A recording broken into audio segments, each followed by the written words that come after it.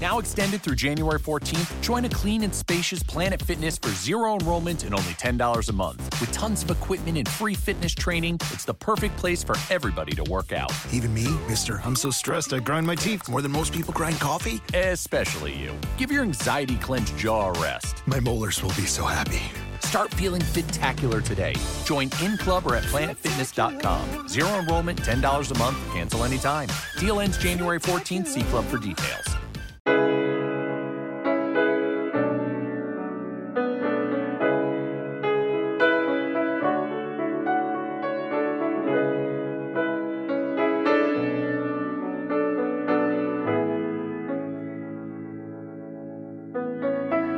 Welcome to the experience.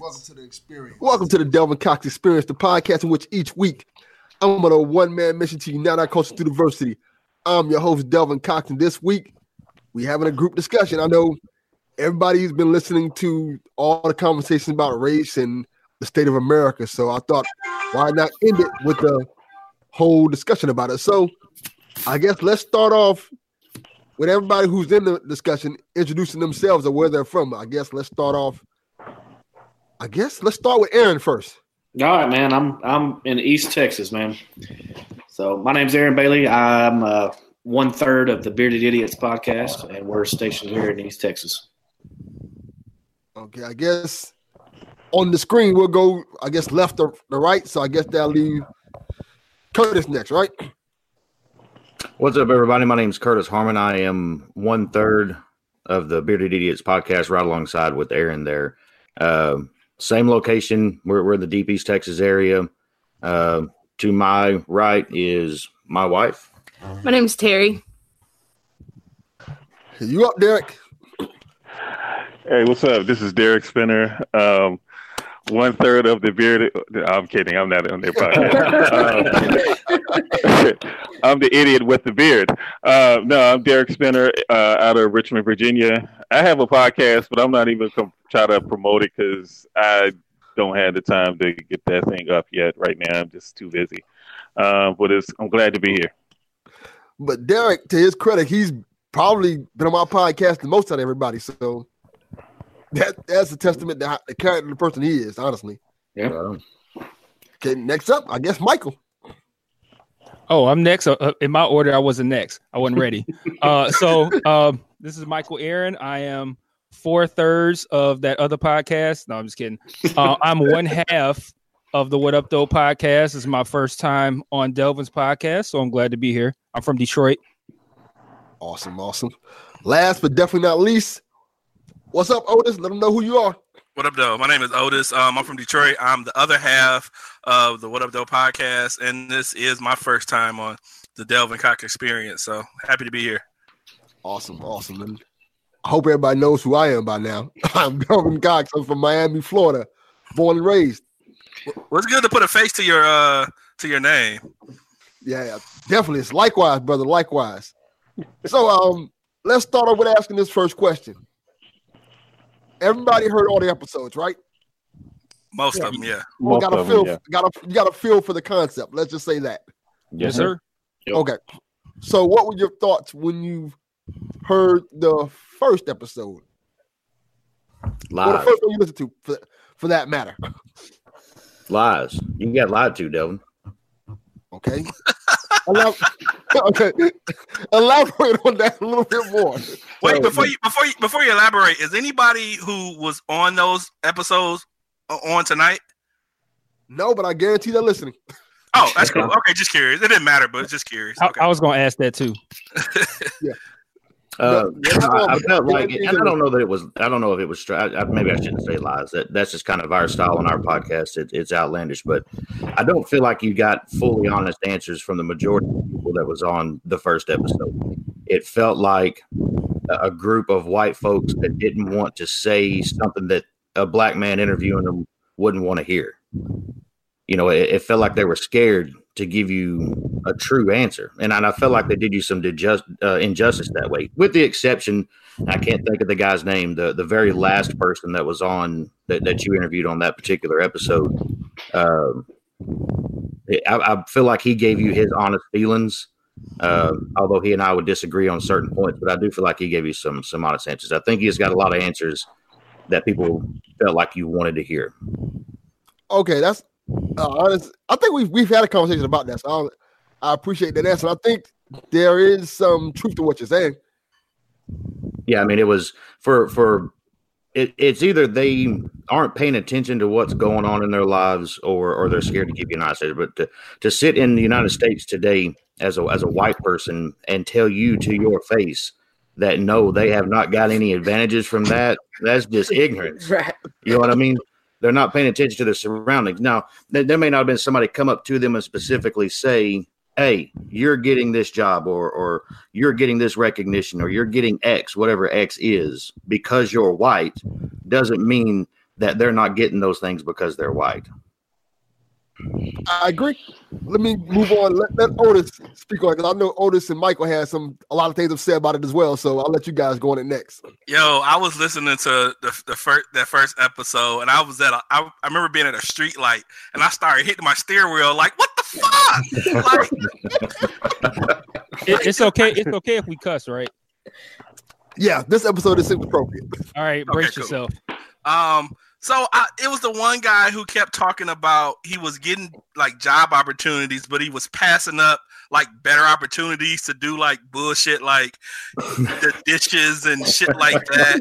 And then he was saying how he was struggling, sleeping in cars. It's because you passing up all the opportunities you have. Oh, come on, preach now. Preach to me. Oh man, it was so fucking infuriating, dude. Like that, he was probably. I don't know.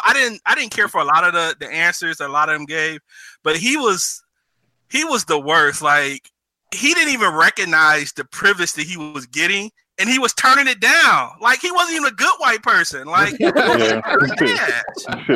I think he was the worst to me. It just he just didn't even take advantage of some of the opportunities. He just wanted just the bare minimum, and that was probably the most disturbing out of that first episode. It was just like, what the fuck, dude?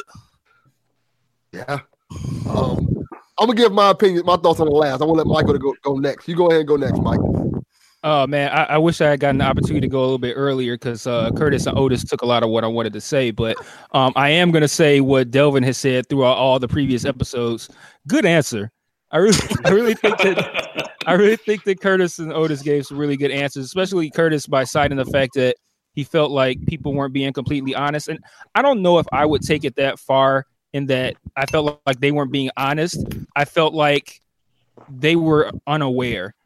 Like there were probably some people who weren't being completely truthful, but I do think that a lot of times people don't understand the privilege that they have, and they don't understand because it's so naturally occurring, and it occurs in their lives all day, every day. So unless you see what that other side is like, you don't really know what that privilege feels like, because it feels like the norm. And I think that a lot of people were not really cognizant of that. But like Otis was saying, like that first guy, I was listening to that. Actually, Otis gave me homework after our podcast. He was like, hey, go listen to that one episode of Delvin's podcast. I'm like, man, he just gave me homework and shit. But I was listening to it on the way over to his crib to record our podcast. And I picked it up once I got to his house, and I was like, man, this is crazy, man. Like that, the one guy that Otis was talking about, like, and I'm sure he's probably listening, man. I don't want to like shit on you completely, bro, but like, yeah, he said a lot of wild shit. And that was one thing I like to say is that if you a white dude and you purposely spend a lot of time doing dishes, like washing dishes professionally, you're squandering your whiteness.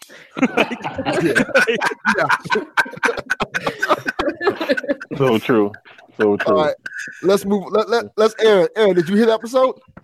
No, I didn't listen to the first episode, but y'all's answers are great. I mean, I can only imagine this white man passing up every job opportunity in the world, telling somebody he's sleeping in his car. I mean, come on now. Yeah.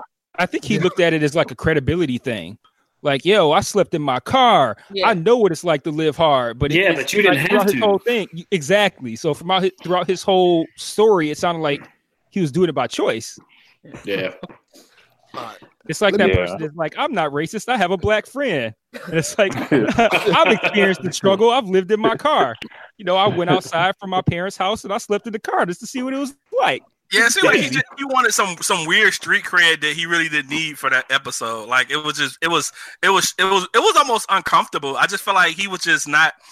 He wasn't reaching. I felt like I wanted to be an older brother to him. Like, man, you could do better than this, man. Like, he was kind of disappointing, man. He just didn't have, like, aside from just any white or black thing, he just didn't seem like he had any goals or aspirations. He was just wanted to be the bare minimum, and that was it. Yeah, he probably with that white privilege, he probably had a full tank of gas. He was running the AC and the heat all night in the car. He ran out of gas. He go get some more gas. That's how rough it was on him. Oh man. I'm sorry, man. I'm sorry. I'm sure he's hearing me now. I'm just saying, man. Hey, sometimes the truth hurts, you know? I don't know many people, white, black, or whatever, that's going to pass up an opportunity that's going to benefit them, you know, to move on and live a better life. But you choose to sleeping in your car. First of all, nobody chooses outright to sleep into their car. That's just some shit that happened to you. Something didn't happen right in your life. And that's the way you end up. You don't choose that path. So if he chose to not, you know, take opportunities, that's on him. That's like somebody saying to you, I'm going to give you a 4-year ride to a university of your choice. And you go, nah, I'd rather just go on to community college. Like, why in the hell? Why not take advantage of something somebody's going to offer you? You know? Hey, my man Derek, I don't even want to interrupt you, but what are you doing with your camera, bro? Yeah. What? Oh, it's straight, but it kept moving. It just kept moving every time you. I'm sorry. Sorry, I just got off work, so I'm still at work. I'm doing this on my cell phone. So sorry, I moved my hand a lot when I thought he was on a roller coaster. Yeah, it looked like you was filming the Blair Witch Project. My bad. My bad. I apologize. Man, you know you're in the middle of an earthquake, bro.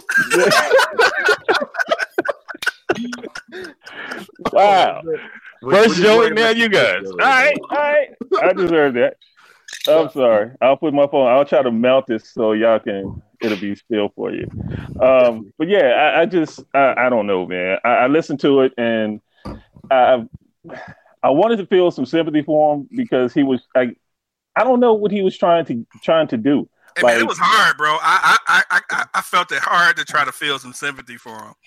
Real hard. I mean, I try to give someone the benefit of the doubt. That's just the way I am. And at some point you have to go, nah, you were just stupid. You know, that's the only way I can look at it. But I tried to feel some sympathy. Okay, you wanted to pass up an opportunity. I don't know what your goal was or your end game, but if you passing up stuff and you end up sleeping in your car, that's just being stupid. You know, you did that to yourself. I don't know. And I feel like probably the majority of him, you know, saying all of those things, trying, like you said, to earn some kind of street cred that he didn't need to gain from anybody. It was rather than saying, "Hey, yeah, I've had all of these other things that have been awesome." It's like he wanted Delvin to know that, hey, white people got struggles too.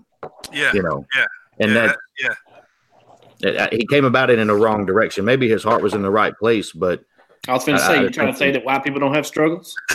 Come on now. Hey, you know me. You know me.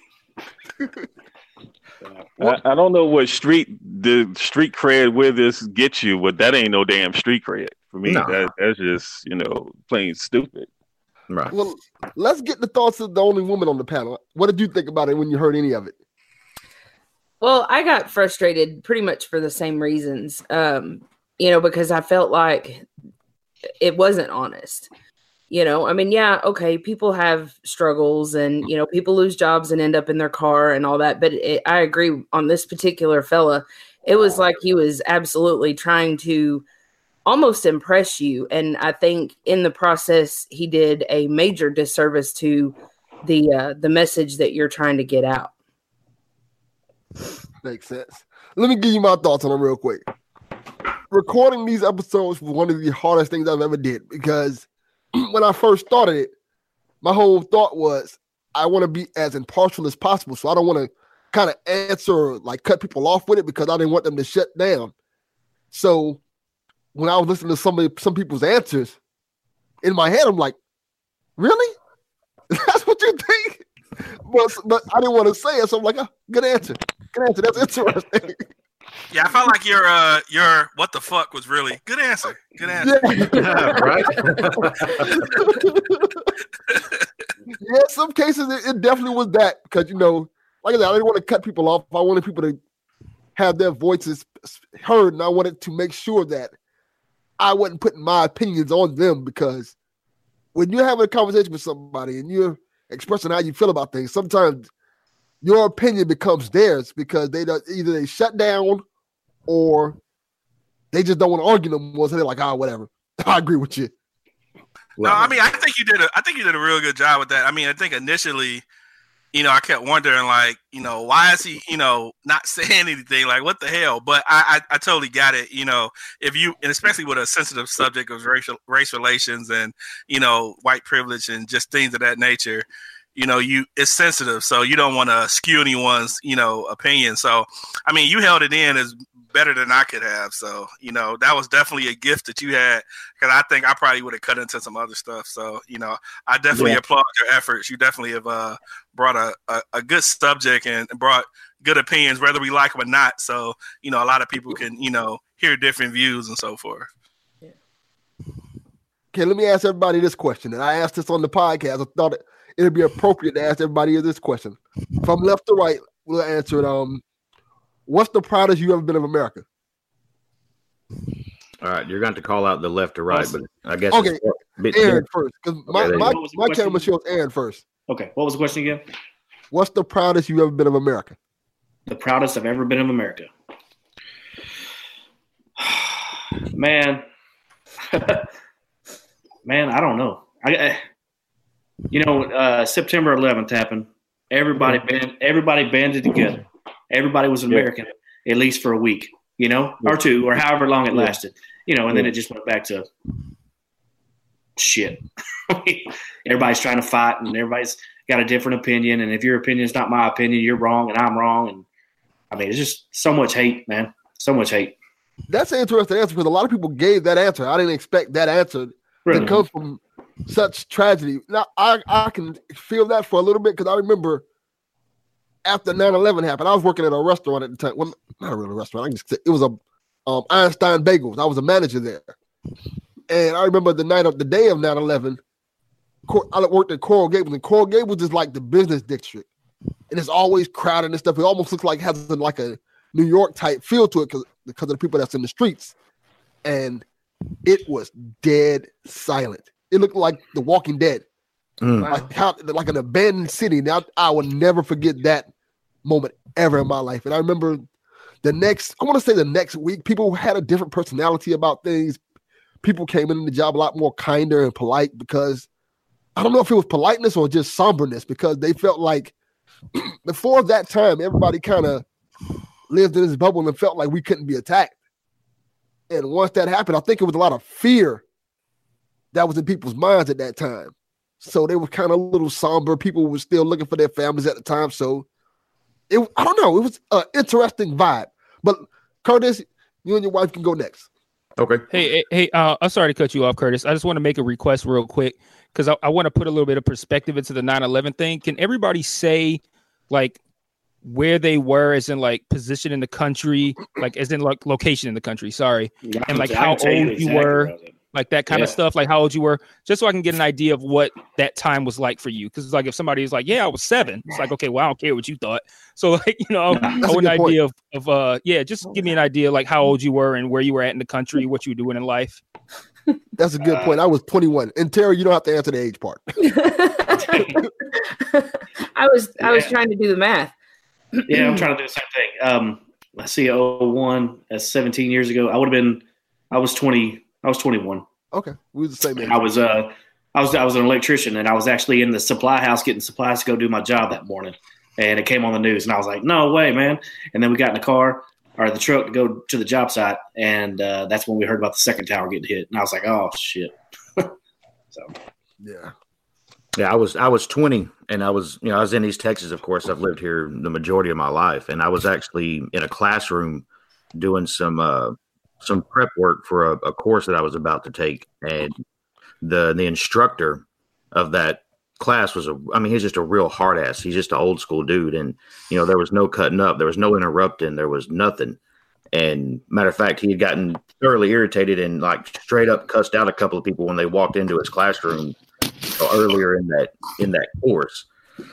And somebody come through the door and he turned at him, to start giving them the third degree. And they were like, hey, everybody here needs to go home. There's some shit going down. Everybody needs to get out of here. So everybody filed to the house and turned on the news. And then, the days and weeks to come were what they were. But, being in a small town in East Texas, you feel helpless. You feel like it happened closer to us than it ever had, but it also seems so damn far away.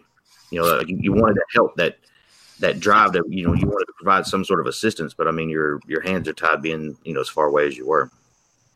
Yeah. I guess you're next, Terry. Wait, he didn't answer the proudest he was of America. Oh, yeah. Oh, yeah. That's the most important part. Okay, I'm the new host. Everybody should shut it down. As I was listening through the episodes, that was a lot of people's answer. And I feel like that's an honest answer for people now, But for me, the proudest that I am of this country is every single time there's a swearing in of a president, regardless of who he is, because that's a peaceful exchange of power. And we're one of the few countries that happens in without some sort of significant death. So every time we have a swearing in of a president, I'm very proud of this country that whether you're transitioning to a power and a president that you agree with or not, it was a peaceful transition. So every 4-8 years, I get to be very proud of this country. That's a good point because it's Venezuela's having the problem with that now, right? Yes, sir. Yeah, and that's not a good scenario to be in. There's more countries in the world that don't have peaceful exchange of power than there are that do, and the ones that do are usually the superpowers. So you know who they are. You don't even recognize the fact that every single time there's a change of power in their country, that it's usually a nightmare to deal with. So I get to be proud, every 4 years. Okay, that makes sense. So, I'm not quite as deep as Curtis is on all that. I would probably go back to 9/11.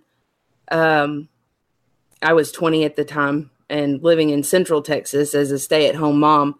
And I just turned on the TV and there it was. So, the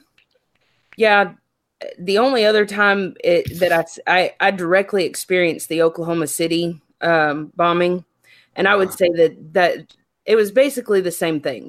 People showed up that didn't have to show up to try and help find people. And that was something that made me proud, not just of myself, but to be able to see people come together and help each other in firsthand experience. So anytime that we can come together to help others who need it, I think that's when I'm most proud. Excellent answer. All right, Derek, I think you're next. Going with everybody else to 9/11. At the time, I was 34, maybe. I remember that day. Yeah, I'm the old head. I was just about to say, man, we was all the same age. But he's older than us. But I remember I used to work at Office Max, and I had worked overnight and got off work, took my son who was really little then, took him to daycare. Came home and had bought this really huge computer desk. So I said, I'm going to spend the morning, stay up and, put this thing together, get this big box off the floor. Because my wife was like, when you going to put that thing together? So I was putting that together. And I said, well, let me turn the TV on, have some background noise. And, let me see what's going on. Let me turn on, it's this old Regis and Kelly or Regis and Kathy Lee, one of the two. And whoever was hosting with Regis. And the show wasn't on. They were talking about, who was on ABC or whatever, where I'm like, what the hell is the news still doing? The Today Show, whichever one was on. And they were saying that a plane had hit the World Trade Center. And I was like, I'm thinking it's one of these small little private Buddy Holly killer type planes, the little small where you have to, seat 3 or 4 people. And then, kind of concerned because I'm like, well, damn, a plane hit the world. Like, how the hell did you do that? This is a big ass building. So sitting there watching it, pulling stuff out the box, and some reporter is calling in to whatever studio that I was watching, and you saw the second plane hit the tower live, and I was freaking out because I'm like, well, damn, that's like not normal, like, and then as the day goes on, you realize this is a terrorist attack. So for me, it was rough because my mom had died literally a month before that. So still trying to get over that, settle stuff with her house, and I don't know. I had to go pick my son up from school because the daycare was closing, and it was a crazy day. So that's where I was, and that was my thoughts on it. And I think at that point, things in the country started to change more to where they are now. Because a lot of people, I think, hated George Bush. I'm not gonna say hate; they strongly disliked him for the way that he handled everything when the things started happening right around that time, like after the tower was hit and fell. Even though he went to New York and said, the people who are responsible for this, they're gonna pay now, they're gonna hear us. But I think the country started to shift a great deal after that because people started hating Muslims. And even to this day, even with our current president, still has this fear that he put in people about Muslims. And I think that people, because of their religion or because of their race, people are afraid, like Mexicans, people are afraid, and you can say things about one person, but the way that you say it, it makes people fear everyone who's Muslim or Mexican or black or whatever the case may be. Okay, was that the proudest in America? Yeah, you didn't give the proudest moment yet. Yeah, that's what I was saying. 9/11, when everybody after that moment, everybody. He did say that was his. Yeah, for the yeah, week, it was week. that. But actually, I think it was longer than that because I think people were doing things, like restaurants were, taking care of people that out looking for their loved ones and didn't know where they were, providing food and providing coffee. So I think at that time, people were coming together as a whole. And I think it was good because we weren't, bickering and fighting. It was like a real concern about what had happened. And, you lose somebody in the building, you don't know if they're alive or dead. You get hysterical, you worry. So I think that was the proudest from what I can remember. Okay. Mike, give your answer then. All right, so I'm gonna start with my 9/11 request. So 9/11, I was 19, about to be 20, so I'm the youngest of us, but barely. I was in college at the time. I was going into our student center at our campus, and all that was going down on the TVs. I was walking by, I saw a whole bunch of people crowded around the TV, and I saw everything was going on. I hung out there for probably, at that point, probably like an hour, 2 hours, something like that, because as the day progressed, classes started to cancel, so I had that availability to kind of hang out and watch TV. And I was in Detroit at the time, so that's my brief 9/11 background. To answer the question about the proudest I've ever been of America, Derek kind of touched on why 9/11 is not my answer. So from my perspective, I felt like 9/11, all of the camaraderie that everyone says about how the country came together after 9/11.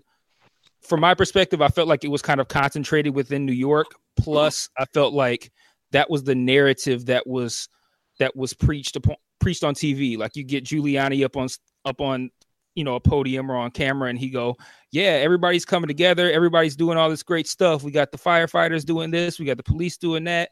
And everything was like within New York, really solid. Everybody was doing everything they could to come together. But at the same time, I was seeing a lot of that Muslim hatred. And that really bothered me, seeing like that, because that was, I feel like, was the start of when this country got a little bit more comfortable with openly, not necessarily hating a certain group of people, but with expressing prejudice against a certain group of people. And I saw that start after 9/11, and it's built up progressively up until this very day. My answer to the proudest I've been of America, I have very, very, very few instances of this, but I was the proudest of America after Barack Obama got elected, just because for me as a black man to see a black man become president, I didn't think I'd ever see it. And I didn't think it was possible at the time. I was living in California.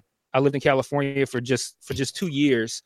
And in 2008, I was living in California, and I don't know. I just didn't see it coming. I didn't think it was going to happen. I watched him go from just a senator who was involved in the process and build up that steam and build up that following. And to see that actually come to fruition was completely mind blowing for me. And even now, 11 years later, as a black man in corporate America, I still to this day don't see many people who look like me in the positions that I'm in or in positions of power above me. I don't see it.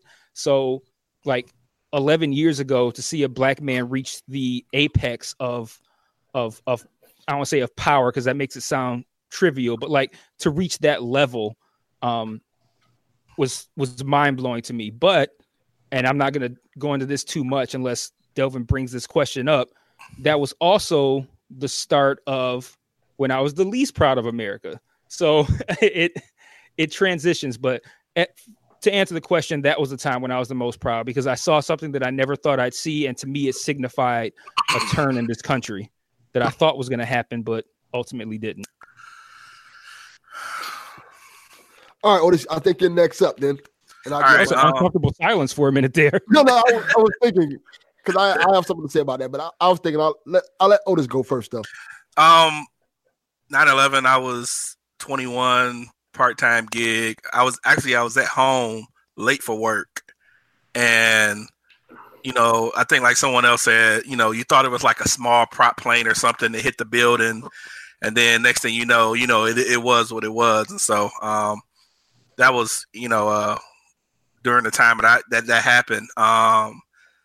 And I have mixed reviews about that. And I can't have mixed reviews about what people felt was a proud moment. But like Mike said, that, possibly being in New York, maybe, but I didn't see any, great, come togetherness when that happened. I mean, being in Detroit, we border the next biggest concentration of Arab Americans in the country outside of U.S., being Dearborn. So there was a lot of hatred around us because of, people assuming that all Arab Americans are Muslim, and, Muslims are the cause for all of this and so forth. So I didn't see a lot of that. I've heard that response in passing before, but that was definitely not the feeling that I saw around here. And that's not my proudest moment. With Mike, my proudest moment was definitely Barack being elected president. It's one of those things where as a kid, you tell your kids, you could be anything you want. You could be a fireman, policeman, and if you were a white boy, you could say you could be president one day. But that was definitely not one of the things as a black child you can be. So him doing that and thinking, and that's probably never going to happen again. That was definitely a more prouder moment to me than I've seen, and probably like Mike, I haven't seen too many proud moments in our country. So that was definitely probably one of the few. So okay.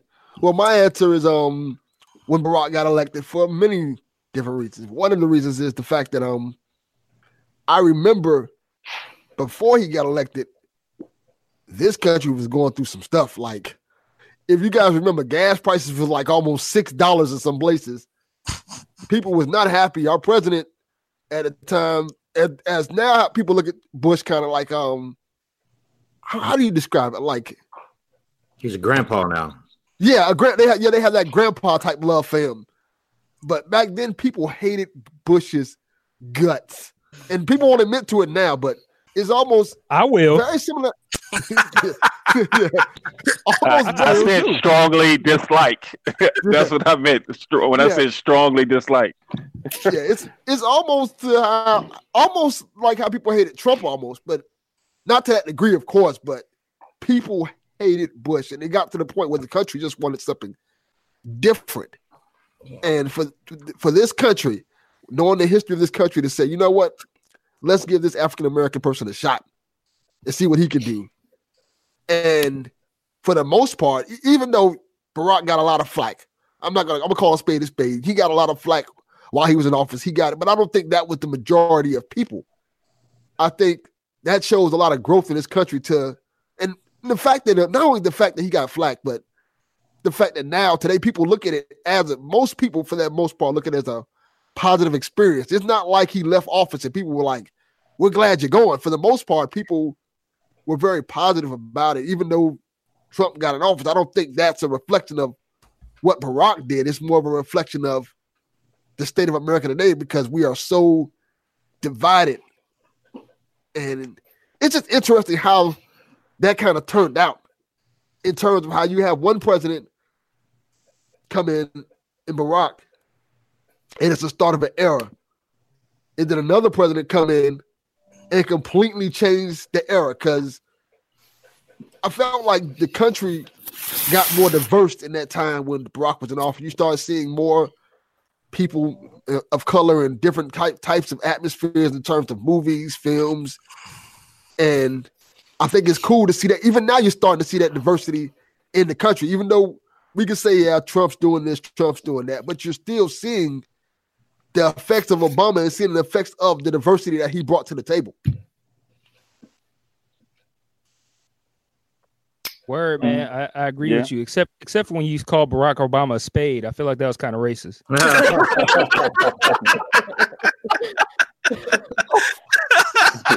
Oh man! Yeah, us white people can't say that. All right. I was thinking it, but I wasn't going to call him out on it. I was like, man, I'm going to let him go. Like, I know you the host and all, but damn, dog. I'm going to call that spade a spade. Somebody's going to just take that part out. I think racist. Listen to this. I think it's funny though, the way, listening to y'all talk about all that stuff. It's, to me, it very much comes across as, I feel like the way people view things a lot of times is it's their surroundings. It's where they come from. It's one of the questions you ask. How do you feel like the environment that you grew up in, how's it developed you as a person? I think that's a huge part of it, because I believe if you come from a heavy, like a white area, okay, your feelings are different than if you come from a place that's like, I think you had one of the gentlemen that was on your podcast. He was like, almost everybody that was around me was black. I hardly ever saw white people, so his perspective is going to be based off of that. And then you've had some people on that's like, well, where I was at, it was a little bit of everybody. And they seem to be a little bit more open to, I don't really care for Trump, but I don't hate him. You know what I mean? So I think as when like, for black folks, when Barack got elected, it was a joyful moment. And I feel like it would have probably been a joyful moment regardless of his politics. And that's justifiable. You know what I mean? There's nothing wrong with just being proud that somebody of your color is in a power position where you never thought that was going to happen. But I believe that a lot of people were just proud that it was a black man in office rather than a powerful leader in office. Not to say that he wasn't a good leader. There was a lot of things about Barack Obama that I enjoyed. I love the fact that was the coolest motherfucker you ever meet. He stayed level full time. You know what I mean? Yeah. He never seemed to get too hot. He never seemed to get too cold. He just kept, everything was on an even plane. And I appreciated that about a leader of our country, because I don't think you need somebody like a Donald Trump leading our country. That's a fucking hothead. You know what I'm saying? I don't think that's good. I don't think that's good optics for us. But I also don't think you need some weak motherfucker running the country either. I agree with that too. It's I believe that as a president, he was hard to attack because you liked him. Whether you agree with him or disagree with him, you liked the guy. We don't have that now. You either love this dude that's sitting in the White House or you hate his guts. There doesn't seem to be a whole lot of people sitting in that middle ground. I definitely agree. I know. I think during his first term, I think I would take it personal, the shots against Obama. Like, I felt like it was me, you know what I mean? And it was just because it was just a black man. And so it took like the second turn that's like, you know what? Some things may not be working out as well as they should and things of that nature. So it took a while to get critical for me personally be critical.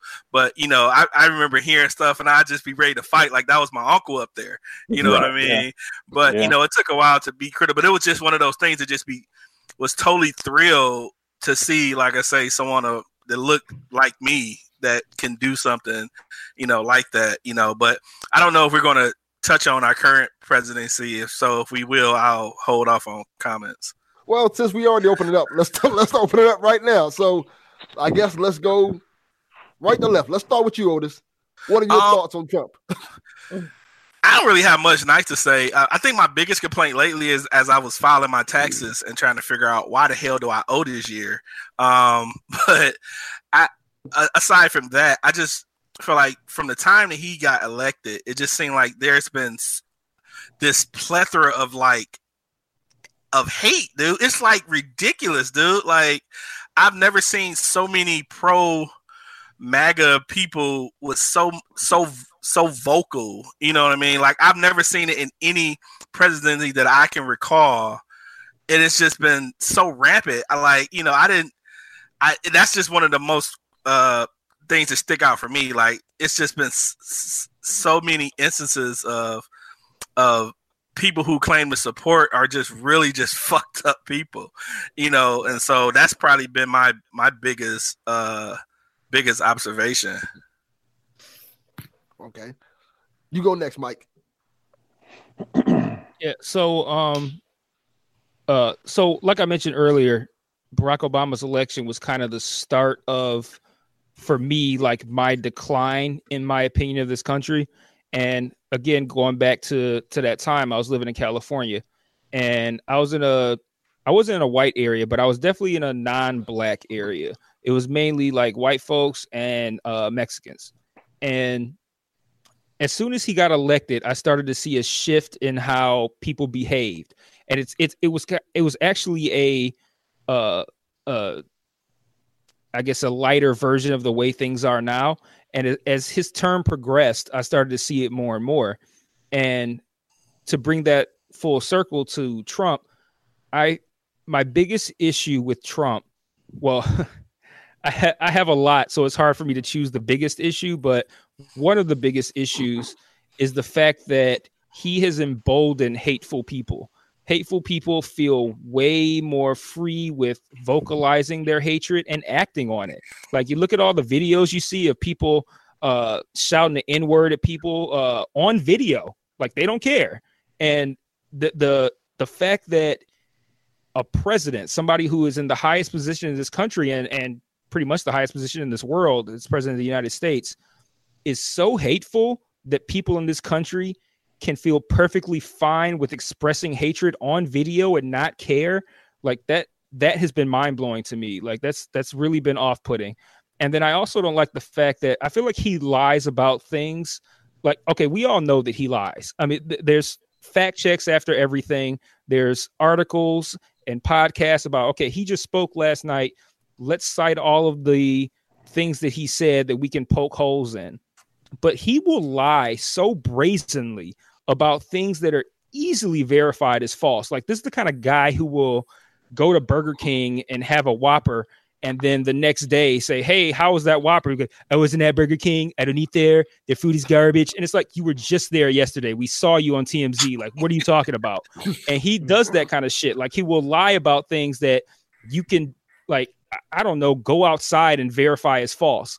And a lot of that, I think, ties into his narcissism. I think that he thinks that he's so smart and that he's so great at being president that he can make shit up, like completely pull it out of thin air and no one will know it. And he gets called out on it all the time and it's somehow allowed to continue. And I don't understand how that is. And the fact that he can lie about things that are so easily verified as false is one of the things that few people talk about, because they talk about the lies, but they don't talk about how brazen the lies are, is one of the things that I hate about him the most. I'm sorry, Derek. I'm very free with using the word hate. I know you said strongly dislike. Same thing to me, buddy. That's cool. That's cool. So yeah, that's one of the many things I hate about him. But I think that he's brought out the worst in this country. But I don't think he is. I don't think he's an anomaly. I think people say like he doesn't represent this country, and I think to a large degree he does. I think he represents this country, how this country truly is. But this country is also cognizant of the fact that they can't openly be that way. And the fact that he's emboldened people to behave in that way is bringing it out. But I feel like it's always existed. And I had that theory when I started to see it once Barack Obama got elected, because my feeling was like people were taken aback, like, wow, we've been holding all of our hatred and animosity in all this time.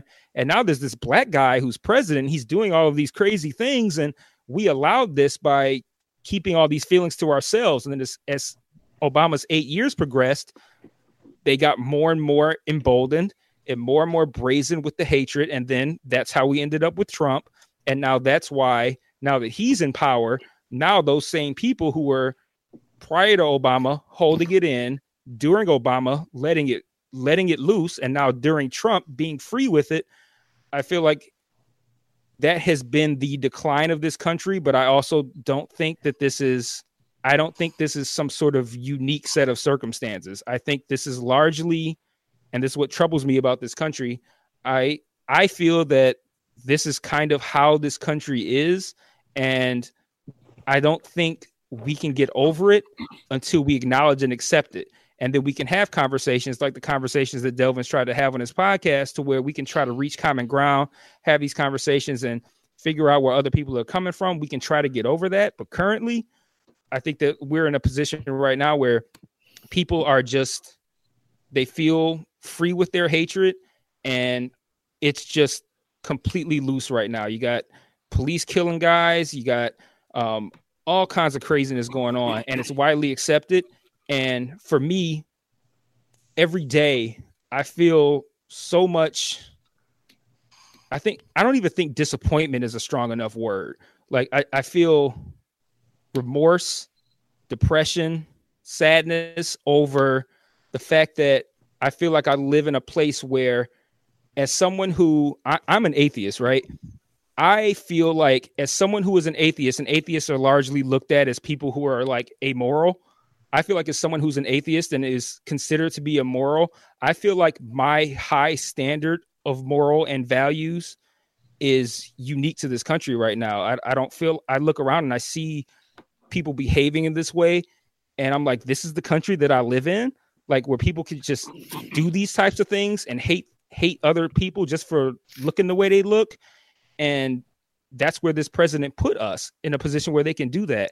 And I wonder how someone who is part of a group that is largely looked down upon for being, like, hey, you're not religious. What's wrong with you? I'm someone who looks at a lot of other people like, how can you treat other people so shitty? And that's my long version of how disappointed I am in this country. Okay. I like that. Now, do you really like it, or is that just your answer for when you're trying to say not trying to argue? That because I like your blatant honesty, and I think that's refreshing to hear, because you ain't gonna get nothing but that from me. I feel like it's good that let's just cut through the bullshit and be honest about things, and that's what we kind of need. That's what this is about. Yep. All right, Derek, you'll go. Tagging on what Michael has said, I live about 45, 50 minutes east of Charlottesville. So we all know what happened in Charlottesville. Yeah. And to give you an idea of how I feel about Donald Trump, he had an opportunity to say, you can protest or whatever, but when you get to the point where you're going to run somebody over or run a group of people over in your car, and you don't denounce, skinheads and Aryan Nation and all these guys with the swastikas and all of that. When you don't say anything about that, you don't denounce it. You try to say, we're a better country than this, and we're Americans. We have to look out for each other. When you go and you basically kind of, what's the word I'm looking for? You kind of put them on a pedestal almost.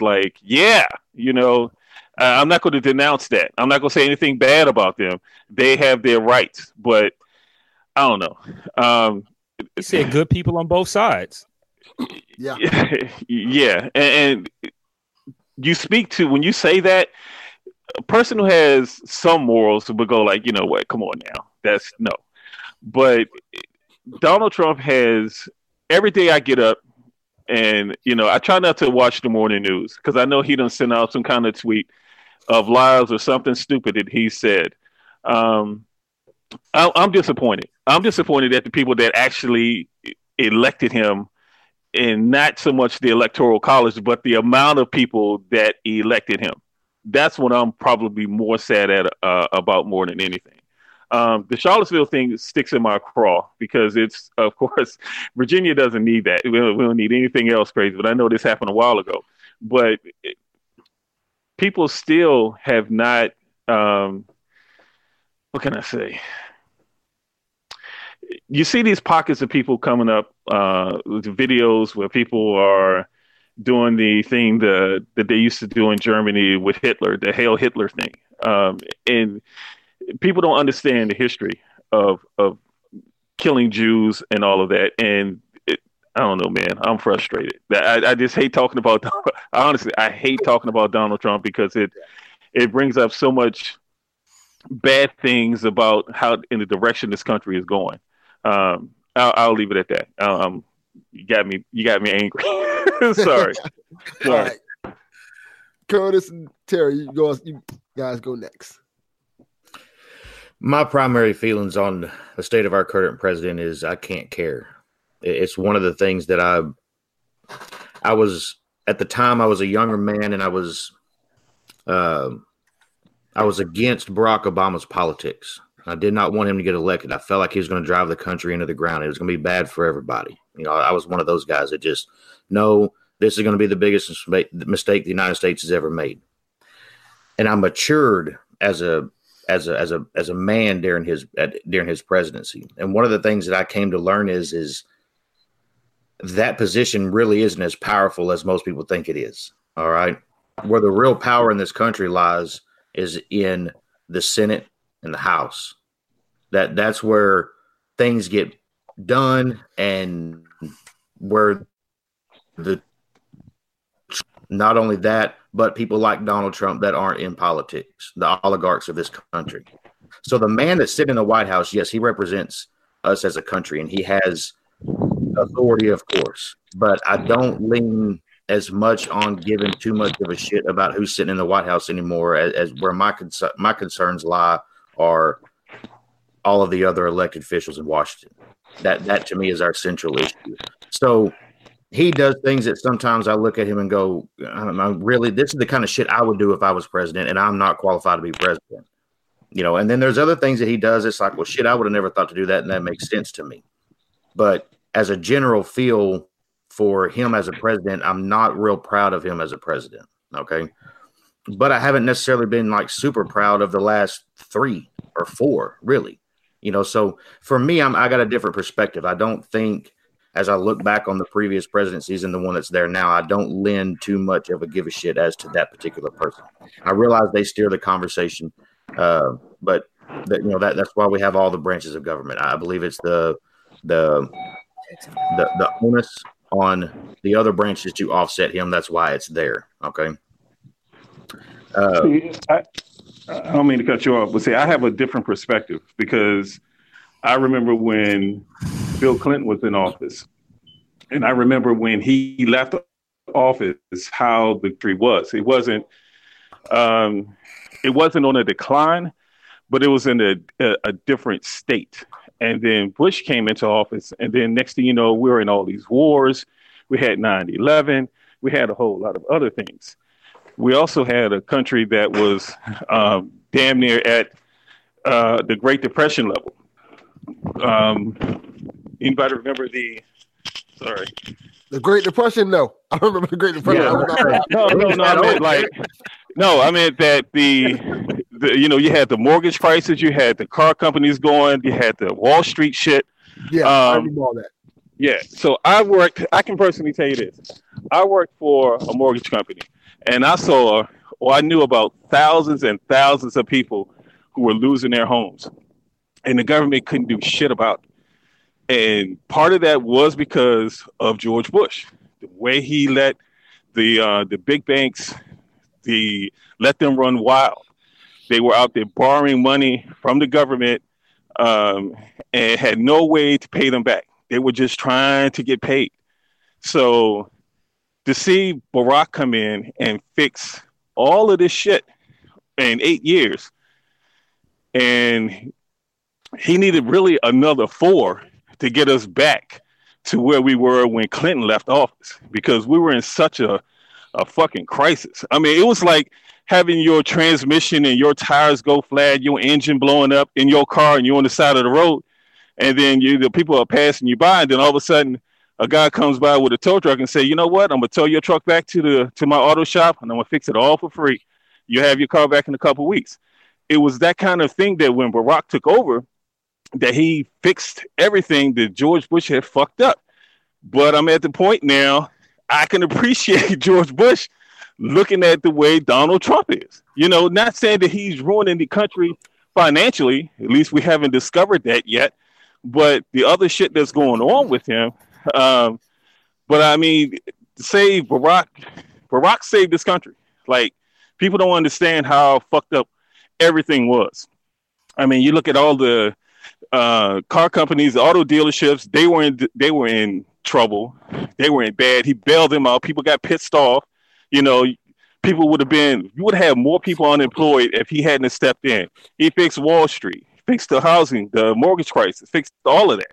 So I appreciate Barack stepping in and not saying that he was an expert in everything, but he found the best minds in every type of, area that he wasn't strong in. He found somebody who was the best minds in each one of those areas to say, here's the best way to get us out of this mess that we're in. I agree with that. I definitely agree with that, because people kind of forget, I want to say a short-sighted memory, that this country was in bad shape when Barack took it over. But I want to get into that right now. I want to get more into what Curtis was saying earlier. You were saying that you wasn't feeling the last 3 presidents. I want to know what's that like in terms of, like, how did you feel like, and what made you say, these last 3 I'm not feeling whatsoever? And basically, what was the last person you actually kind of thought you like to agree with? I mean, obviously when I was born, Reagan was president, and in my little part of the world, that he was the greatest guy that ever walked the face of the earth. Because I come from a very heavily Christian family, and that's how he got elected, was through the Christian vote. So he was the greatest guy that ever lived, and all that. And then I didn't, as I was young, then you had the Clinton era and the George Sr. era, and I really didn't give a shit about politics then. So the only time I really actually paid attention to any kind of politics was really when Bush. And really, the only reason I paid attention to politics at all is because of 9/11, the things that were going on with 9/11. How are we going to react as a country to this? And you look to your president to lead that way. And I felt like he had the right place in his heart of, if you come kick in my door, there's got to be a consequence for that. I felt like the people that he had around him took him to the wrong door to knock on. So I felt like his heart was in the right place, but it just got drove into a wrong direction by the people around him. So there was things about his presidency that I enjoyed. I love the fact that he was from Texas, obviously. I love the swagger that he had. I appreciated that. And a lot of his views and the way he wanted to lead the country, I agreed with, but I wasn't just super proud of what he was doing with the war conflict. So that kind of put a bad taste in my mouth. And then you follow that up with Barack Obama. And like I said, at the onset, I hated the guy. I thought he was going to be the worst thing in the world because in my little niche that I lived in right then, it was Fox News all day, every day. So that's all you heard was how if this guy gets elected, it's going to be the end of America as we know it. And then he comes in and it's like, well, shit. Yeah, things are getting better, but the world is cyclical anyways. He got handed essentially Bush's economy, and Bush got handed Clinton's economy, and Clinton got handed the other Bush's economy. And it's those things are cyclical in their own way. But I wasn't like super proud that Obama was our president. I was thankful that our country had got to a place to where we didn't not elect him just because he was black. You know what I mean? I was grateful for that. And I was very proud in the fact that, like I said earlier, he was cool. He was even. You never saw him go too high or too low. I enjoyed that about him. And then, the current president, I didn't vote for the man. I can't wrap my head around a lot of the things that he does. So I'm not super proud of him as a president. I do feel like though for him, our current president, it's a guy who's not a career politician. So I think a lot of the shit that he does, the things that he says, the balls that he has is because he probably really doesn't give a damn if he gets another term. You know what I mean? A lot of these people, they work their whole lives.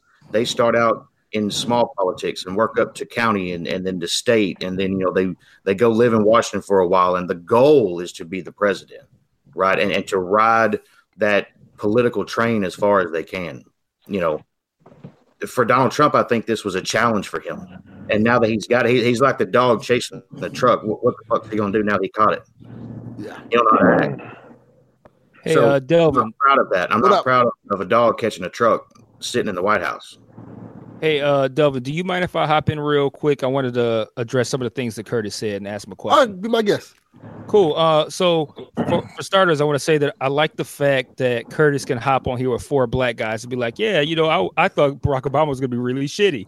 That takes a lot of balls. I appreciate that. But I also want to say, too, that my level of pride with Barack Obama being elected does not overshadow the fact that by and large, I felt like he was I'd say maybe like a B-, C+ president. Like okay. I thought he was good, not great. I think a lot of people were enamored with him because he has a silver tongue. He was a young guy. He was a great speaker. He was able to really hold the crowd. But I do ultimately look back on his presidency, and I think like there was a lot of potential there that we didn't meet. I think that was a combination of maybe like a percentage of who he was, but also a percentage of like what Curtis mentioned earlier about the power of the Senate. So I think that he was his hands were tied in a lot of ways, but I thought that he could have done a lot more during his presidency. So my pride in his election does not that does not reflect my overall feelings on his 2 terms. But my question to Curtis was, he was saying that prior to Obama getting elected, he felt like, he was going to be really shitty, and he was watching Fox News at the time. And I'm curious to find out or to know where the shift came for you, watching Fox News and being, like, hey, I don't think Obama's going to be all that great. And now you kind of sound like you're not as much of a Fox News guy and you're not a big Trump guy. And I'm wondering, like, has there been a dramatic shift in how you were in 2007 versus how you are in 2019? And if so, how'd you get to that point? I mean, I could tell you exactly when I decided that Fox News was something that I didn't need to get my news from anymore. It's when Hannity and Combs became Hannity. That to me was Fox News going, you know what? Anything that's on this network that's even remotely left, we're having nothing to do with it. This is going to be a right-wing network, and we're going to be a right-wing network. And I didn't like that. I don't. So yeah, I'm not a big Fox News guy. I'm not a big MSNBC guy either. I'm not a big news guy in general, particularly anything that's broadcast on cable, because to me, it's not news anymore. It's some sort of weird news-based entertainment and editorialized news. And I don't need that. I need you to tell me what happened and let me make up my mind.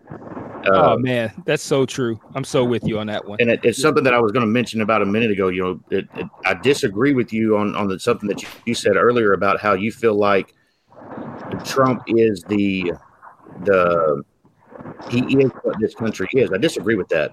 I believe what you're seeing right now, based on what I just said, being as how the news networks and the media that we see on a regular basis, you know, even starting to get to the point to where social media is very difficult to use as a place to pick up on what's going on with the country. I think they're the squeaky wheels that's getting the grease. I believe there's people out there that are outlandish, and I believe that in any society you're going to have the outliers. But I don't personally believe that this country is what Trump is. Okay, are there those facets of this country? Sure, there's radicals in every subsect of society that you want to look at. But I don't believe that's the overwhelming majority of our country. I believe the overwhelming majority of our country is people that just are just like the folks that are sitting right here on this podcast right now. You know, they want to go to work, they want to provide for their families, and they would like to see this country get better day by day. It's the ones that they've got the time and the fortitude inside of them to get on a video and go out in public and yell racial epithets at people just to get a rise out of folks. Well, that's what's going to make it on the news. This podcast right here, chances are all 7 of us or 8 of us are not going to be sitting on MSNBC anytime soon having this conversation, because this isn't what the media wants to put out there. This isn't going to bring in advertisers. This isn't going to bring in any kind of views to their program because it's a reasonable conversation. They need something that's going to grab headlines, and this just isn't it. Unfortunately, it should be the thing that is. I like that answer. Well said. Well said. Well said. Yeah, that's fair, and I wish I shared your optimism, but my opinion is based off of what I've seen and observed, combined with the fact that I don't really like you mentioned about you said you don't like Fox News and you also don't like MSNBC. Sorry, I listen to NPR. Like that's mainly my prime news source, and any news I get from social media is strictly articles, not really from any publication that leans one way or the other. But I think that I just look at it from my experience, right? And from my experience, I look at the behavior that I saw in this country, whether that be on TV or in my personal life, versus what I see now, and my gut feeling prior to 2008 was something entirely different than what I see and feel right now. Like prior to 2008, I was a very I don't know what the word is to describe what I was like, but I was very kind of like, I think black people should stop putting all of their concerns and all of the things that they've dealt with on white people. Like, it's not all white people's fault. Like, get your shit together. And I do still, to a degree, think that's the case. But I also feel like I was naive at that time. Like, I look at what I see right now, and I think that the things that were going on back then were probably always the case. It was just a lot more veiled than it is right now. And now the veil was thin while Obama was president. And now the veil's gone. And you very well may be right. I could be wrong. I don't know. I don't think any of us will ever truly know what the actual pulse of this country is. But just from my perspective and from what I've observed and from the things that I've heard and seen, that's just how I feel. I mean, I'm very staunchly opposed to that's my opinion and deal with it. If we end up talking about that later in this podcast, be prepared to hear a lot of shit from me, man. I fucking hate people saying that's my opinion and we should be allowed to have opinions. Man, don't get me started. Like if we want to talk about opinions, I'll go all the way in. But for right now, yeah, like I said, that's just kind of what I've observed, but it's not based on any left or right leaning news source. It's just based off of what I've seen and observed versus right now versus what I saw, 20 years ago. If I could say something, you can't. Sorry. When the Michael and Curtis podcast. Thanks, Devin. Derek spoke. I've been looking for a new podcast partner. I ain't like you guys are great together. Yeah, the What Up Though podcast could be me and Curtis, man. Dang, he threw me off trying to replace me on the podcast. I'm DMing Curtis an application right now. Going back, kind of what Derek was saying about him, the discuss he had with, how Trump dealt with the things that were happening in Charlottesville, to not totally condemn them for the things they were doing were very telling. Like, I mean, they were doing some fucked up shit.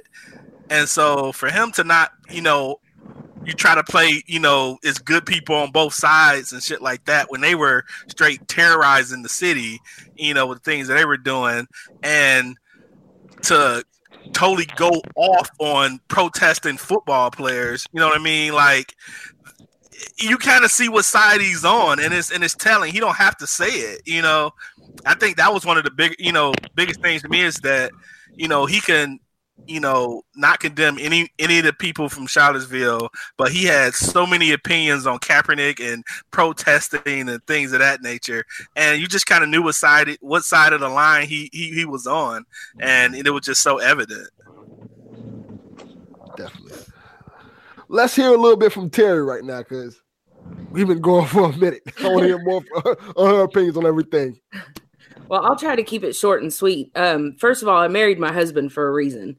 When I was younger, I grew up in a household that was very staunchly conservative, far right, just about as far right as you can get. And I listened to hour-long conversations between my dad and my grandmother about politics. So I grew up kind of with that same line of thinking. I mean, it's all I knew. It's all that I had been taught. And then as I got older and Curtis and I kind of evolved, you start to see that, okay, yeah, some of this stuff is a little wild, right? And I've kind of come to a point now where I'm still very fiscally conservative, and I'm excited about some of the things where jobs are concerned and where the economy is concerned. But as far as his personality and the way he attempts to lead the country, I don't have time for it. I avoid all news and media outlets as much as possible. If I could say one thing that I'm somewhat proud of that has happened since he took office, it would probably be the Me Too movement. I think his behavior kind of helped other women decide that, you know what, it's time for us to stand up against people that act like this. So that's about the only thing that I could pin at his feet for being good that I've seen so far. And what's crazy is this was a guy who was talking about he grabbed women, and I'm like, wait a minute. The women wait until after he's elected to start a movement. Right. You should have had this shit going when that video came out. I'm just like, this motherfucker shouldn't even be in office. And he's up there, and the shit he said, and then you have women that's like, but yeah, I think he's okay. Seriously? But then you're mad at they forgot all these other grabbing that pussy. You know what I'm saying? I'm just amazed that all the shit, all the other people that came, after that, people were like upset and mad, put him in jail, and this guy, they're like, 4 more years. I'm like, wait a minute, hold on, I just okay, all right, but just remember this shit in next year when it's election time again. That's what I tell these women. Okay, good, you started it. But remember this, him grabbing women in the pussies, next year, cut this bullshit out. Sorry, my camera's moving again. Sorry. But yeah. I thought he was done after that. No. Because see, he, I think people were looking for someone different in the Republican Party because they had gotten their ass waxed by Barack Obama two terms in a row. And they needed somebody outlandish to step in and speak for them. And that's what they got with him. But they didn't realize they was going to get a whole bunch of other shit with him as well. I think he rode that train of here's what the country wants. We want the everyman, right? Yeah. We want the blue collar guy, the everyman. We want the guy that's in there that's not a career politician, that's all the things that we are. And it's like, well, yeah, you got it. Now what? Yeah. But you know what's funny about that? He is nothing that we are. He is a millionaire. None of us here are millionaires. He's a millionaire, no doubt. Speak for yourself, man. I'm doing all right. He's a millionaire. He lives a lifestyle that none of us, I assume never have, and hopefully all of us someday will. But I do believe he's just a regular guy. Okay? Because if for some reason somebody was to get fired behind me and I somehow or another got into a position where people were trying to put me in an elected position, they go listen to my podcast, they're going to find a whole lot of shit more atrocious than grab her by the pussy. You know what I mean? Because I'm a regular dude and I say outlandish shit. So for him to have a thing that got caught, right, makes you think, well, there's probably a whole lot of other crazy shit he's said and done, particularly being a businessman in New York. You don't be one of the best businessmen in New York and not have pissed off half the city. You know what I mean? So that dude's probably got he's got multiple closets of skeletons, and we just found out about one of them. Yeah, well I wouldn't say best businessman in New York because the New York housing, somebody up in New York is on his ass. They about to go deep down in his shit, so I don't think he's in that top 10 of best businessmen in New York. I think he's probably the top 10 shadiest businessmen in New York because he's done a whole lot of shady shit. And what's crazy is, like 25, 30 years ago, this guy said, if he was going to run for president, he would run as a Republican because the Republican Party, everybody who's affiliated or follows the Republican Party, they're very stupid. And they would just elect him because of the shit that he would do. And he said he could stand out there on Fifth Avenue and shoot somebody, and people probably wouldn't even give a damn. And that's exactly where we are today. Exactly where we are. How many people has he shot? No, I don't mean that. I mean just the outlandish things that he's done. I mean, you just look at the shit he's doing with Putin. Putin's got some video on this dude. I'm too inclined to believe that he's kissing Putin's ass a little too much, to just be like your whole security team is telling you one thing and you're going to go, well, Putin said he didn't do it, so I got to go with this guy. Nah, motherfucker, he got something on your ass. He got some video. That Russian P video is real, bro. Yeah, man, I'm telling you, he got something, and that shit is good. Well, let's hear your thoughts on everything, Aaron, because I want to hear what you got to say. Man, all right, so I didn't get big into politics until probably when Obama got elected. And the only reason is because I think Michael said two white boys on here got to have balls to come on here with four black guys. Where are we at? 1, 2, 3, 4. Got four of them. All right. Anyways, for us to say that we hated Obama, I'm not going to go as far as say I hated Obama. I mean, I didn't know the man. I'm not going to hate him because of his skin. I disliked his views because at the time I would consider myself as a Republican, not a Democrat. And really at that point in my life, all it was about was my guns. You ain't taking my guns. And I was afraid they were going to come in and take my guns. And then Hillary comes in there talking about how she's going to take guns. You ain't taking my guns. I do a lot of hunting. If you look over here, I got my deer heads on the wall over there. But my thing is, did I hate Obama? No. Do I hate Trump? No. Do I like either one of them? Did I like either one of them just like excessively? No. I mean, they both did things that I liked. They both do things that I didn't like. For anybody to say that Trump's a racist, where's the proof on that? Well, I mean, what do you see him directly do that says he's a racist? Now, like Curtis was saying earlier about Fox News, how it's so far left. Okay, yeah, it probably is, but CNN is the same thing. It's on the far right. So if you're getting your news from CNN, your mind is skewed that way, I'm sorry, I got that completely backwards. I'm sorry. I'm sorry. Yeah, I've had a few of these drinks. But anyways, yeah, I got it backwards. Anyways, my thing is you can't listen to a far left or far right news and go strictly from that. I'm just going through this real quick. I'm trying to remember things that people said. Like I think it was Michael saying something about just how proud was it Michael was saying how proud that Trump supporters are about wearing the MAGA hats or the MAGA shirts or whatever. I think that was me. I think maybe. Okay, it was. Well, I mean, all I'm saying is, you watch one news source or the other, and it's going to show you one side or the other. They're gonna edit that video to make it look however they want. And most of the time, if I'm on Facebook or wherever I see my video at, most of the time the only clip that I see is a black man walking up to a white guy with a MAGA hat on, ripping it off his head. For what? For what? I mean, just because I'm not saying I'm going to wear a MAGA hat, but if I did, I'm not racist. I got nothing. I work directly with.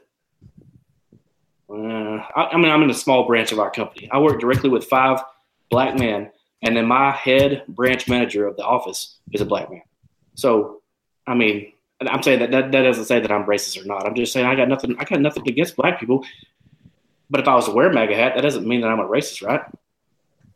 I think it's hard to touch that subject because it's weird because the hat kind of personifies, not saying that you're a racist or not, but when you see the stories of people in MAGA hats calling black people the N-word, okay, or see situations like now, like I agree with the fact that certain news sites play things a certain way, certain things play certain things another way.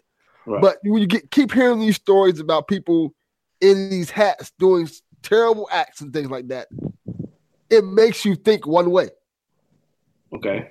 And not to say that everybody who wears a hat is obviously racist. At the end of the day, it's just a fucking hat. You know what I'm saying? Or it's just saying, hey, I support my president. I support president. I like Trump. I support him, so I'm going to wear this hat to support him. It doesn't mean I'm wearing this hat to say, fuck you because you're black. I mean, that to me, I mean, that's just crazy talk. I mean, yeah, but go. I'll let you go, Mike. Oh, I was going to say, well, racism extends beyond black people. So I don't necessarily think that wearing a MAGA hat means you hate black people, but wearing a MAGA hat says that you support Trump. I think we can all agree on that, right? True. So, yeah. If you support Trump, you're supporting a guy who has customarily disparaged women, Mexicans, gays, Muslims, like a whole group, several groups of people. And he said, what has he done to be racist? And I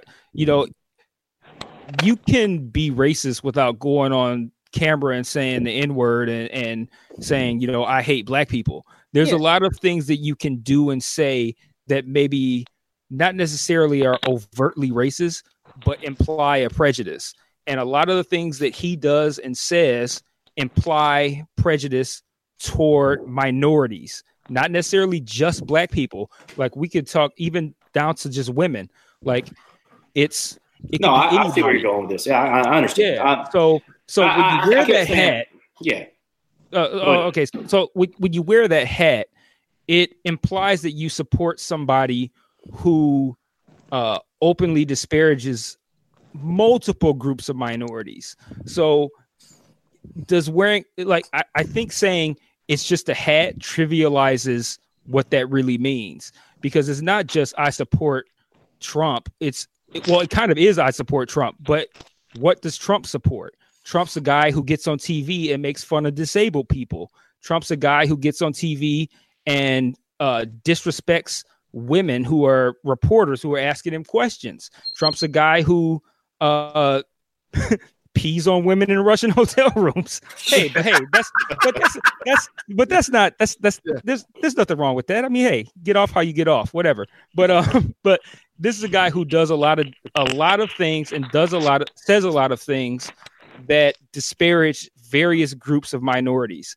So, and then every time you see somebody wearing that hat, it's never just like, oh, hey, I'm just wearing this MAGA hat and I'm just going to the grocery store and I'm chilling. It's like whenever you see people being crazy and saying racist things or doing things that are damaging to a group, they'll be shouting MAGA like that's some sort of like that's the flag for hatred. Right. So I think it's trivializing the hat to say it's just a hat. It embodies a negative mindset. Okay, I can see your side, but I'm telling you that me personally, and I probably could name a few of people that I know that I could not going to. I'm never going to buy a MAGA hat, but if I did, I could put it on and see you in public and come up and give you a hug. I'm not going to be out there shouting MAGA because to me, like I said, it's just a hat, man. If you support your president, which if you don't support your president, in my mind, I mean, where are you going as a country if you can't support your president? Well, if you want him to fail, how successful is that? Come on now. Can you even imagine how healing it would be for this country for people in MAGA hats to be out there hugging people, though? Like that would be awesome. And that would be amazing. I have seen no parts of that. No, like, I would love to see something like that. Hey, maybe I'll try that. See how it goes for me. If I get my ass kicked, I'll come back on your show. And, you run up on somebody with that hat on and your arms extended. Yeah. it might go wrong. Yeah, I'll post my pictures online. I'll post on y'all's Instagrams and all that for me. I'd love to see it though. Yeah. No, I mean, go ahead. I would like to see you wearing a MAGA hat, but wearing it backwards. Won't you do that? There you go. I mean, no, like I said, I'm not fixing to go out and buy a MAGA hat. So, again, but like I said, back to it was when I first got into politics, it was about Republican or Democrat or left or right, and now it's just like, you know what? Who's a better person? Who's going to do better for the country? Did I think Hillary was going to do better than Trump? I don't know, but. What I meant to start off with is y'all can hate on me if you want, but I've never voted in my life ever. So, I don't hate you for that. I don't have a problem with that. It's a choice. It's a choice. I hate your guts. There you go. There you go. My thing that makes two of us, Michael. And he's got to work with me every week. So, no, my thing is, I understand that my vote's minimal, but like I said, I don't dig deep enough into it to, I mean, I guess I don't know where I'm going with this, but I believe this last election and the ones coming up, voting is going to matter. And it's the way I voted in the last one. I didn't vote for either one of the two primary candidates. I voted for Gary Johnson because I believe that is a huge issue in this country is we have two parties. And what we've had for a lot of the recent elections is people feel like, and I believe it was said on your podcast several times, Delvin, is you end up having to choose between the lesser of two evils. And that's just a bad spot to be. Yeah. When you're sitting there and your two options are Hillary Clinton and Donald Trump. You know what I mean? You're fucked either way. Right. I mean, you're staring down the barrel of, and I hate being an American and having to go, well, which one of these two people do I hate the least? We need to get away from this. I think the divisiveness in this country is this team mentality that everybody's on. I'm on team blue, or I'm on team red, or I'm on team white, or I'm on team black, or I'm on team brown, or I'm on team Cowboys, or I'm on team whatever it is. Everybody's got this huge team mentality rather than they just want their group to win. And it's not about that. It's about what's best for the entire country. That's what our founding fathers set up was we have to make sure that the leadership is in place so that everybody in this country is taken care of. Obviously, they had a gigantic fucking oversight for a while, but the overwhelming majority of the mindset is we want this country to be a place where everybody can succeed. It shouldn't be these certain people are going to succeed for X amount of years, and this other group is going to succeed for X amount of years. And then it's going to be this teeter-totter back and forth bullshit. It needs to be a push forward unifiedly, and it's not happened in our country for a long time. Okay. Man, this has been a great discussion, to say the least. I wanted to ask one more question in terms of, because we've been going almost 2 hours now, but and there's so many topics I want to shit. No, I'm fucking with you. There's so many topics that I can touch on, but we'll be going all night if we do that. So I'll let you guys come up with something on top of y'all heads what y'all wanted. Each one, give it what you think of this country today and this conversation. I had two questions that I wanted to ask of Aaron and Curtis. Be my guest. Yeah, thank you. So my question for both Aaron, y'all both from Texas, right? Yeah. How did y'all feel about the Beto O'Rourke and Ted Cruz election? That's a good question. Let me go first, Curtis. You got way more knowledge on politics than I do. Let me just tell you that I only heard a few things on the news about Beto O'Rourke. My next door neighbor over here got a Beto sign, Beta sign over in his yard, and I'm thinking, come on, Gene. Damn it, Gene. What you got the Beta sign for? But my thing is, all I saw on the news about Beto was he went to a veteran of foreign war bar to do a rally or whatever he was doing, and he asked them to take the American flags down. What was the point of that? I mean, if you're, I don't know. That's interesting. Did y'all hear that in the news? I didn't hear that story, but I want to touch on that in a minute. Let's hear Curtis first before we touch on that.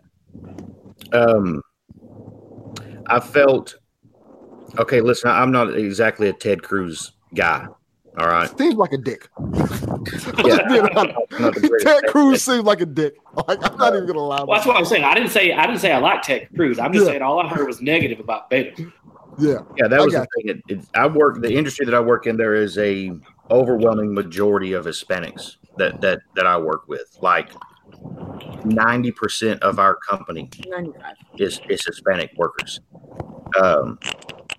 And when those guys, when I would have conversations with them, and they tell me that guy does not represent what they want in this state, and I listen to those guys. They're like, this dude is saying all the things that should get him votes from the Hispanic community and the left. If you want to look at it that way, he's like, but the overwhelming majority of them are like, that dude's a fucking snake in the grass, is what he is.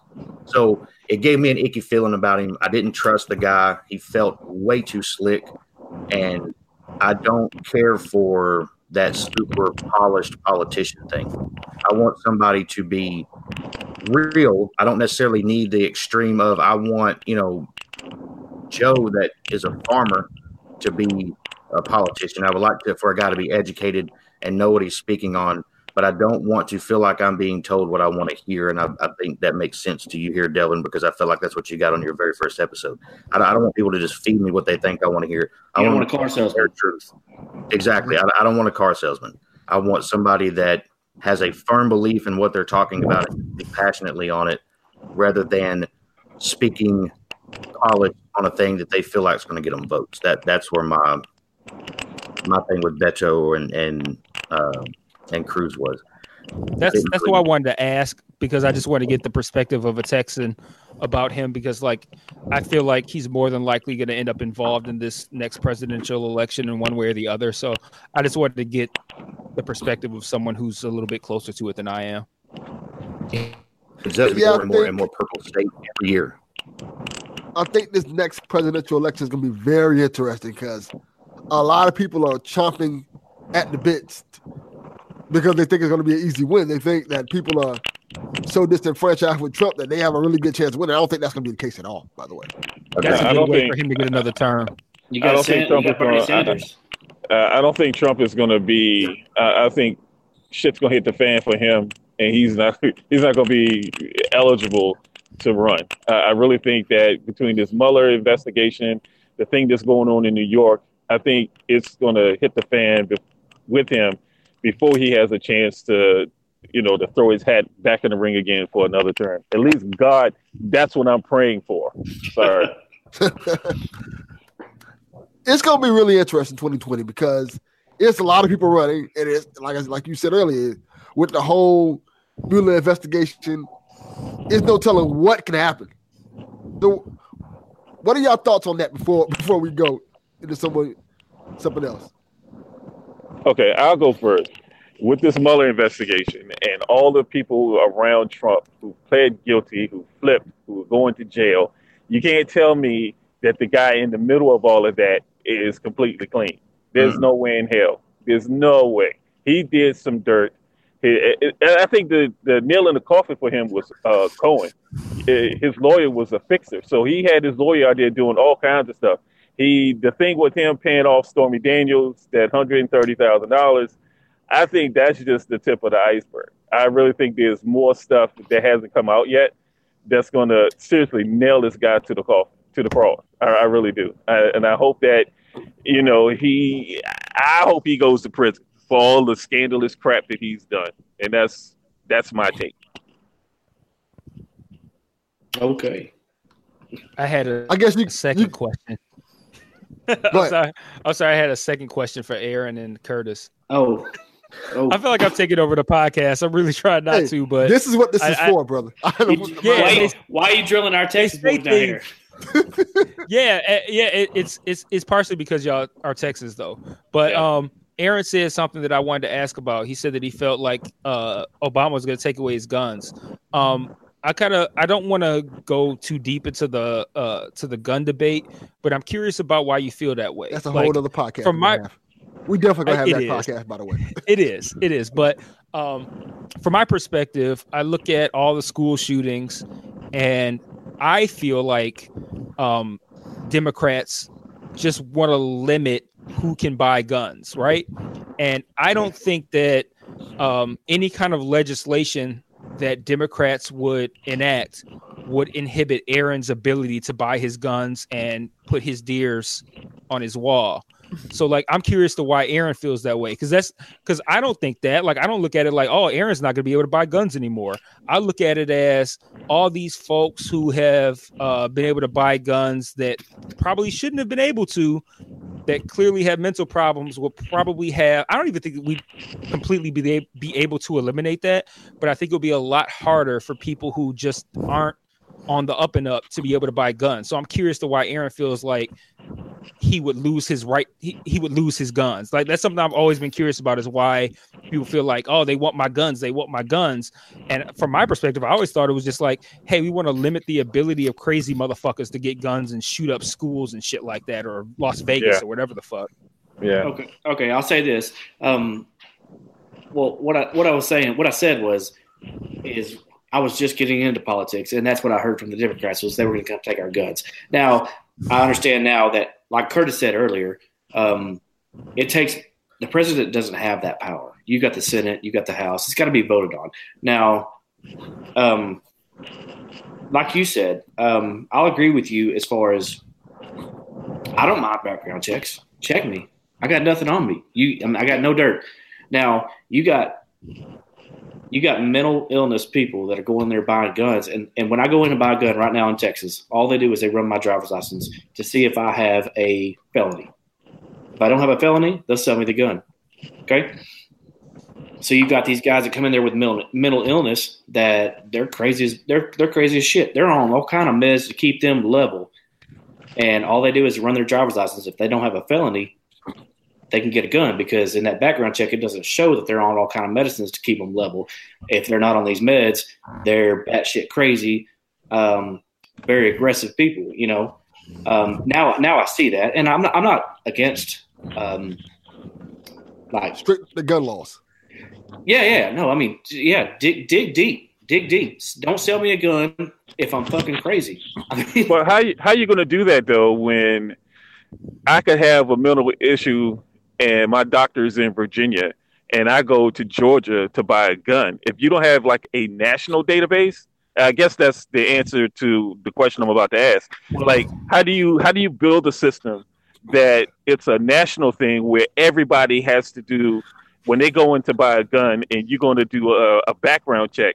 Like, what kind of system do you put in place that runs everybody's name through this big national database to say, oh, you know what, you came up with a red flag, you were, a little nutty at your last job, you went back up there and you threatened Marcy in accounting and you can't sell your gun? Like, how do you, that's the next step I think that we need to put in place. Yeah, I mean, no doubt. It's going to take wider searches than what we have now. I mean, they don't have a database for all that. But what I'm saying is, shit, you said something and I had something in my mind and I forgot it.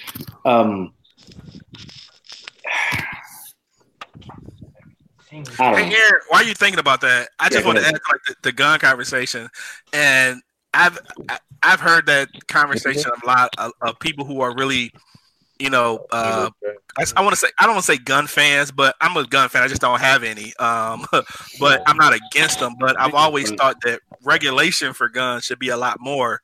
I mean, I have a friend, a good friend, and he's black, and he has tons of guns, and he's said the same things about not wanting the current administrations or whatever, or the past administration taking his guns. And my question has always been, if you're saying, what is your worry?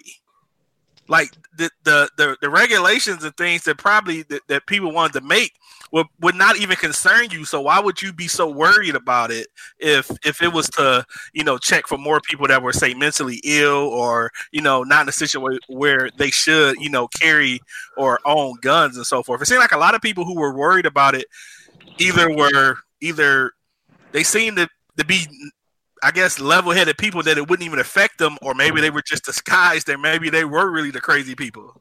Well, my thing is the Second Amendment that was made said shall not be infringed. Now, you've got the politicians coming in there saying they're going to limit our magazine capacity. So if I have an AR-15, I can't have a magazine that'll hold 30 rounds. Okay? That's infringing on one of my Second Amendment rights right there. No, they didn't say, oh, you can have an AR-15 as long as it only holds 5 bullets instead of 30. I mean, I can tell you that if I was a crazy man and I wanted to go in there and shoot a school, I can take an AR-15 in there with 3 or 4 30-round mags completely loaded, or I can take a 9mm in there with 8 to 10 fully loaded mags and shoot the same amount of bullets. I mean, it doesn't matter. I mean, you're making a lot of arguments of why it should be more regulation on all fronts. Then the primary reason, the thing that people freak out that are gun people, and I own guns, have owned guns, currently own them, and I'm a very strong supporter of the Second Amendment. The reason that people get freaked out when you start talking about heavier and heavier gun control is because of the honest people having a harder time getting a gun where dishonest people are not. It's super easy to walk on any block in just about any fucking neighborhood in any fucking town and probably buy a pistol or a rifle or just about any gun you want and never have to go through any kind of a background check whatsoever.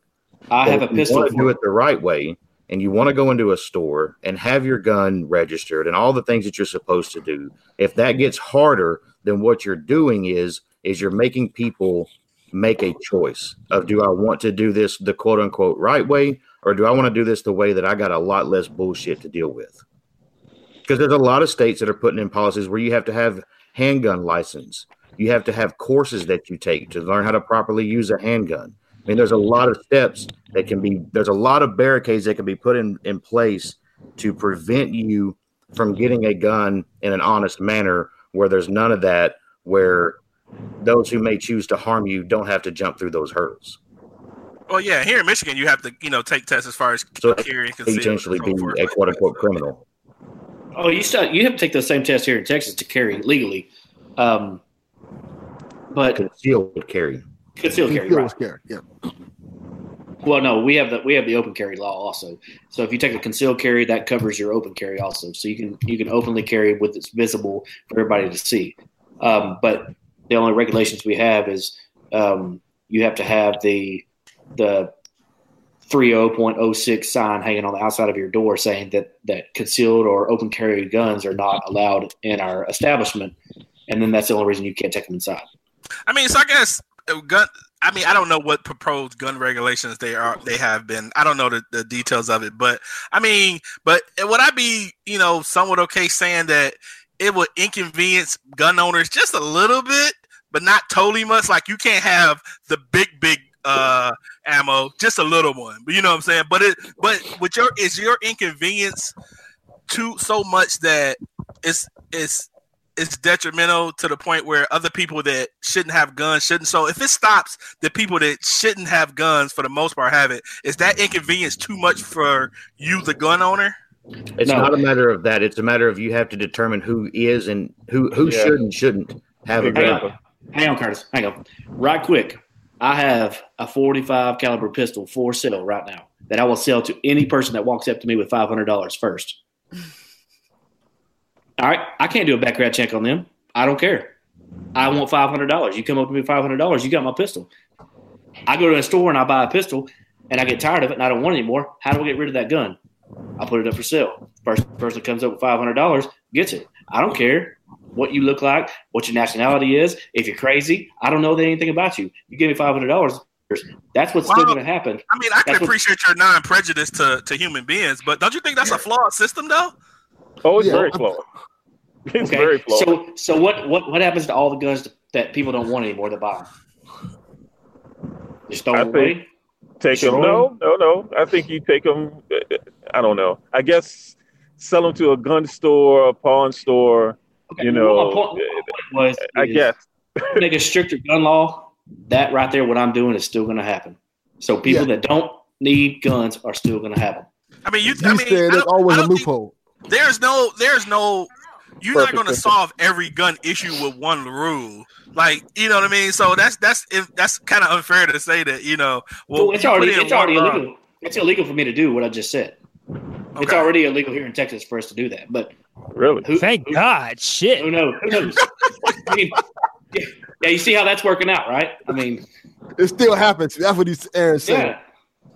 So people that want guns that want to do fuck shit is going to do fuck shit no matter what. There's probably so many undocumented guns on the streets and things of that nature. So that's going to happen. But you got to have some starting point of trying to at least put some forth effort into eliminating, you know, who can and could not have a gun. I mean, that had to be something starting. That's the issue, man. That's the issue, Derek. Is now all of a sudden you are having to draw hard. I'm sorry, that was Otis. I apologize.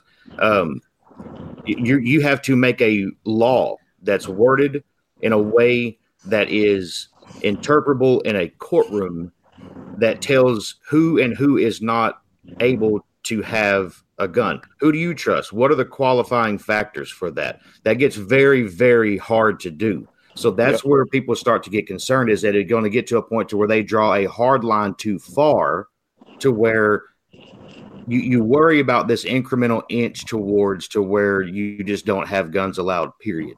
And that's where the pushback is. And I believe that's what's great about our country, is you can have a group of people that say, hey, here's what we think. And another group can say, no, we disagree with that. And then you can have a debate and hopefully find a middle ground. But if you end up with this, with some sort of a sweeping law that inhibits people that don't have any ill intent with weapons, you're creating a situation there where you can't define it. You know what I mean? Because you and I and everybody else on this podcast wants protection of our privacy, right? You don't want a gun store owner to be able to dig into your medical history and find out whether or not 7 years ago you had a little bit of a breakdown and you needed some help to get back to get your mind right. Well, your mind might be right now, but what if that thing 7 years ago prevents you from being able to buy a weapon? You see what I'm saying? So that becomes a very muddied waters that you feel like the way our government runs, they're going to come through with a sweeping legislation that fucks everybody equally. I mean, they're still digging into, like, in Michigan, for say, like, I applied for my carrying permit, and I got denied because I had a suspended license 3 years ago. There you go. A driver's license. That's what I'm saying. I didn't you have a gun. Keep your driver's license straight, buddy. No gun for you. I just had a suspended license 3 years ago, and I can't get a carrier permit for another 5 years. If you're not responsible enough to renew your license, you're not responsible. That's right. That's right, buddy. No, that's a joke. Right. That's a joke. That's a joke. An arrow for you, okay, buddy? Slingshot. The point of that was that there are. I mean, you have laws that are stopping people from, but that's not going to stop the person that lives 20 miles from me that says, "Fuck it, I want a gun. I'm gonna go do whatever anyway." So that's stopping a person who's, you know, at least I think I'm sane enough to carry a gun. But what state are you in? Michigan. Okay, so what's your neighboring state? Because I don't have a map in front of me. Ohio. Sorry. Ohio. Okay, so can you go to Ohio and buy a gun? I believe I can purchase a gun. I don't have a problem purchasing a gun. I can't have a carry and can carry. Oh, I got you. I got you. I can carry. I can buy a gun. I can't carry a pistol because of that. Let me go back real quick.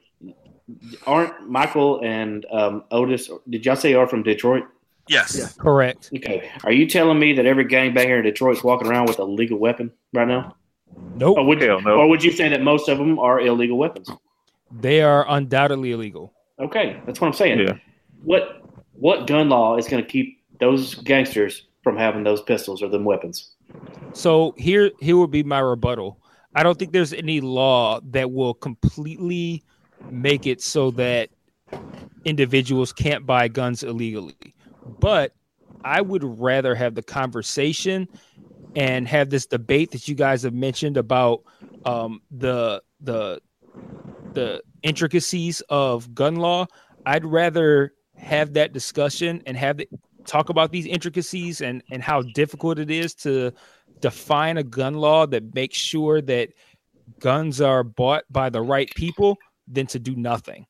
And I feel like a lot of the people who are proponents of I don't want to say proponents of like not having gun laws, but people who are opposed to having stricter gun laws feel like there's no in between. Like it's either have it or not.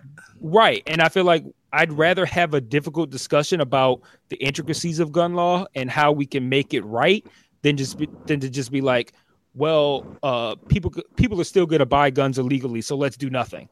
Like, I don't think that gets us anywhere, and that keeps getting schools shot up every fucking week. Like, that shit's nuts. Like, I can't. If I do own a gun, but if I was a staunch proponent of guns and I had a shit ton of them, right, I could not sleep at night. Again, as an atheist, I could not sleep at night and feel good about the fact that schools are getting shot up and children are dying all the time, and we are doing nothing to try to fix it. Nothing. Yeah. And I'm not going to sit there and be like, I want to keep my guns, or I want to keep my big ass magazines and all this kind of shit. Like, I would gladly take a smaller magazine or stricter gun laws and be like, okay, instead of having 7 guns, I can only have 3. I'd rather have 3 guns than hear about kids getting killed every fucking day. So like, that's how I feel about it. I don't know where Aaron lives, but I'm sure you're not in warfare Texas. Like every fucking day. So, I mean, it's not, I mean, guns are insurance. I mean, let's just put it like that. You know what I mean? I mean, I'm assuming you probably use guns for sport or protection, but, you know, you're not, you know, living in, you know, some random foreign country having to shoot your way out your house every day or whatever. So, you know, it's not Texas. To that point. Texas. I don't know, man. East Texas is wild, son. It may be. I don't know. Texas is a wild state. It's a wild west out here, man. Aaron's like, man, I'm just trying to go to Chick-fil-A. I got to like rush shots and get my fucking chicken sandwich. Oh man, could you have picked a wider restaurant to call out? Don't liquor stores close early as fucking Texas too? Like, I feel like I'd want to shoot a motherfucker if liquor stores close early. Yeah, no, I don't think that's Texas, is it? Don't y'all stop selling liquor at like 9 o'clock or some shit? 10 a.m. to 9 p.m. is all we can buy liquor. What is a liquor store? I want my guns too if I couldn't buy liquor after 9. What is a liquor store? We have specific liquor stores. We cannot sell liquor in a gas station or in a grocery store. We have a specific store dedicated for liquor stores, and they are only open from 9 a.m. to 10 p.m. Monday through Saturday. You cannot buy liquor on Sunday. Never heard that. That's crazy. Yeah, Virginia's like that. Isn't like one of them like Specs or some shit like that? No. What's the name? There's one. I've been to Texas. I was in Houston. There's a store, like a chain store. What's the name of that spot? We got Total Wine.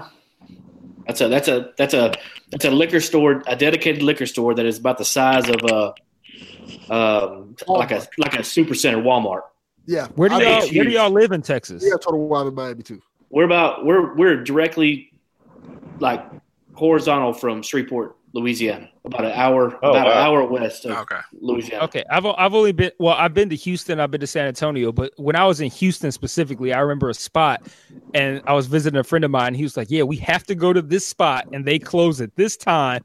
And I was like, "What kind of shit is this, man?" Yeah, he's from Detroit. It's my homeboy. He's from Detroit, and he moved to Houston. There's several different chains in Texas, and Specs is one of them. But okay, so specs. Okay, Aaron had me feeling like I was crazy. Like, I didn't know. I've never heard of specs. So specs. I mean, that's the thing. I mean, there's one that's called Goody Goody Liquor, and they're branded in several different ways. There's a bunch of different chains out there that are in the state of Texas. But yeah, there are. Now, that's state regulated, right?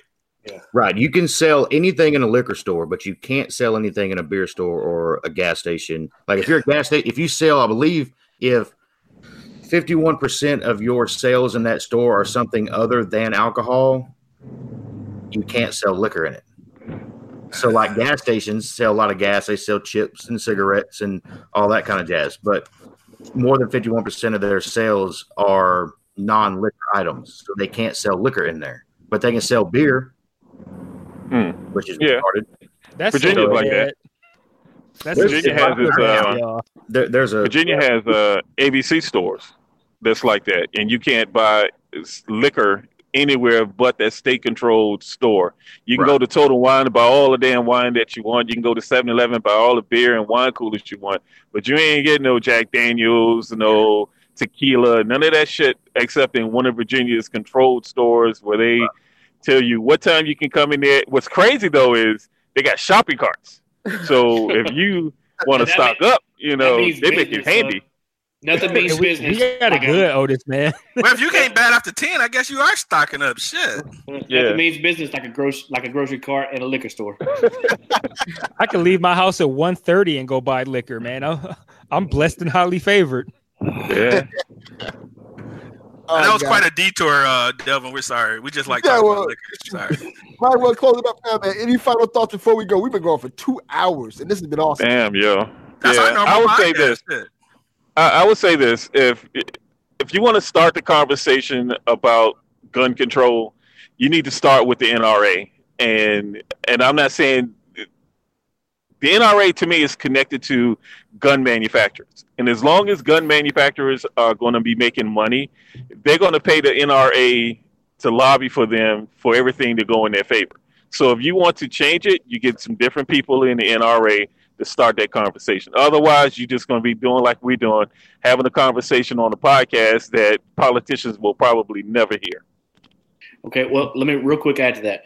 The NRA used to fight for our rights to infringements on the Second Amendment, but they did away with all that when they decided that bump stocks were illegal.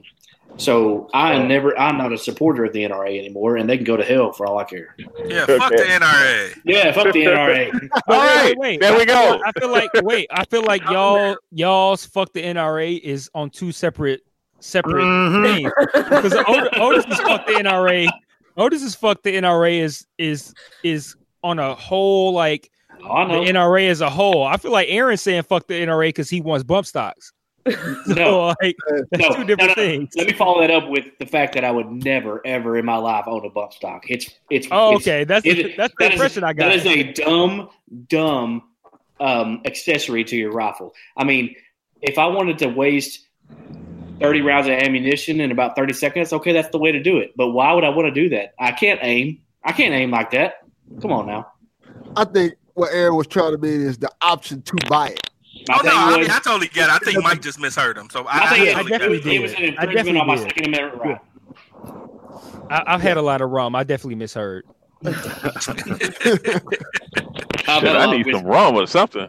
I think we'd do a whole topic on NRA, but I think and I don't want to keep it long because I know you're trying to end, but when we had issues like Philando Castile, who was, the school dude worked at a school who had a gun, and the police shot him, and it was no support. There's been no support from bigger gun representations online when it came to blacks that were able to carry guns that were legally that were shot and killed and so forth. But that's a whole nother episode. Well, we're gonna probably have to come back and do a whole episode on gun control because this is.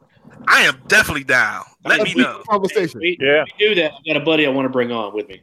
We'll have to figure out a time that me and Curtis and our third partner in our podcast, and then my buddy that's real big into guns and the NRA. We'll have him on too. Kelly. No, well, yeah, Kelly's our third partner in the podcast. But I have a buddy that I grew up with my whole life that's real big into the NRA and real big into guns, and he'll have a whole lot of knowledge that he needs to bring to it. Okay, we definitely gonna have that conversation. I'm sorry. What's the name of your podcast again, Aaron? And Bearded Idiots podcast. Bearded Idiots. Bearded Idiots. BEARDED. DEDID. Okay. Mike has had all the rum. Okay. Yes. I spelled it correctly. Fuck you. You know what? Curtis has everything, all of everything that we have. So okay. They have some wild conversations. Yes, I appreciate Delvin giving us the opportunity to have this conversation about the gun shit, because like that's not an opportunity that I've ever had to have the gun conversation. So even though this was a truncated version of that, I appreciate being able to have the gun conversation for the bit that we did, though, because that's something that I've always wanted to get that perspective on. And I'm glad that I was able to get some of that perspective. We've talked about it briefly on the podcast, but we've never had I want to say opposing view, but other views with it. So, it's always great to hear that. So it's pretty dope. Yeah, and Texans are like born with guns, man. That's just like a baby shower. That's like a baby shower gift. Yeah. We get born. We get handed a gun, a pair of boots, a cowboy hat, and some keys to a pickup truck. Right? Yep. I buy a gun just because I got money. I mean, I got extra money. I go buy a gun. I don't even need it, and I've owned multiple guns that I've never even shot. They're just sitting in my gun safe. You just buying them because you can, huh? Like, I mean, who knows? If the government ever comes after me, I got them. Some folks spend a whole bunch of money on sneakers. Aaron just stacks up guns at his house. There you go. Now you know where to come when the shit happens. Everybody has coming to Texas. When Zombieland hits, we going to Aaron's house. So, Delvin, what's up? Can I ask you a question? Be my guest. The only reason I say that is because I want to say this right here. You ready? Be my guest whenever you're ready. Question number 1. When are you going to have me on your podcast again? We're going to set it up. We definitely got to set it up. I'm down for that. Like real soon, actually. That's a great answer. Good answer. Great answer. Good answer. Good answer. Exactly. Great answer. I like that. I like that. This has been amazing, guys. This literally turned out better than I expected. I think great conversation. I thought we were just gonna be tossing racial slurs at each other, but it actually. Damn. Hey, you know what? Texas boys are best at it. That is true. I'm just playing. I just thought that Aaron's gonna be sitting there with guns, doing this and stuff, pointing at us. Come on, man. Hey, next time you have me on with my buddy from the NRA, and I'll have him. I'll be ready. Oh man, I have got 2 good ideas for this podcast. All of this one episode. One is definitely gonna be the NRA talk, and another one's gonna be just us drunk talking to each other.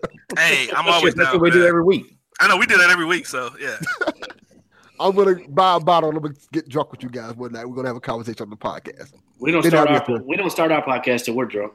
So I think y'all need to play a word game or something. Every time somebody says one particular word, y'all take a drink, man, and see how long that show lasts. That's a good idea. If we could do that on a Friday night, that would be great.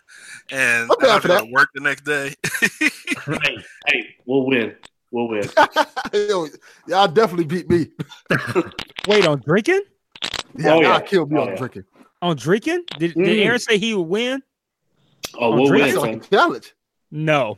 Challenge. Absolutely not. Absolutely not. Listen here, Michael. I can't see you because you don't have your camera on. But I'll turn it on right now and tell you to your face. You can't drink with me. I'll tell you right now. You look like you're about $1.60. I promise you I can drink more than you. Damn. I say challenge. The gauntlet has been thrown. Come on back with it. Listen. I'm going to tell you right now. You can't drink with me. I said we set up a meet and greet at a damn bar in between the two of you and see who stands last. It'll be me. I'm here this whole time looking at Michael's profile picture he has up, and I'm thinking, dude, this guy just walked out of an AIDS patient clinic, and he's sitting over there right now looking like he's swole up. I'm layered up. I'm sitting in my garage. I got this heater on. I'm just trying to stay warm, man. I didn't plan on doing this tonight, but I freed up and I was like, let me get in the garage. It's 20 degrees here in Detroit, so Okay, I gotta ask, why are you in the garage? Because he can smoke. So I can smoke. Okay. Oh, you smoking? Okay. All right. What you smoking? What, cigars? But do you want me to specific? Yeah. No. Like what brand? That's illegal on the podcast. Yeah. What cigar are you smoking? I'm smoking a Bishop's Blend by Black Label Trade Company. Okay. I'm going to Cuba in a few months, man. I'm thinking about smuggling in. I mean, I'm sorry.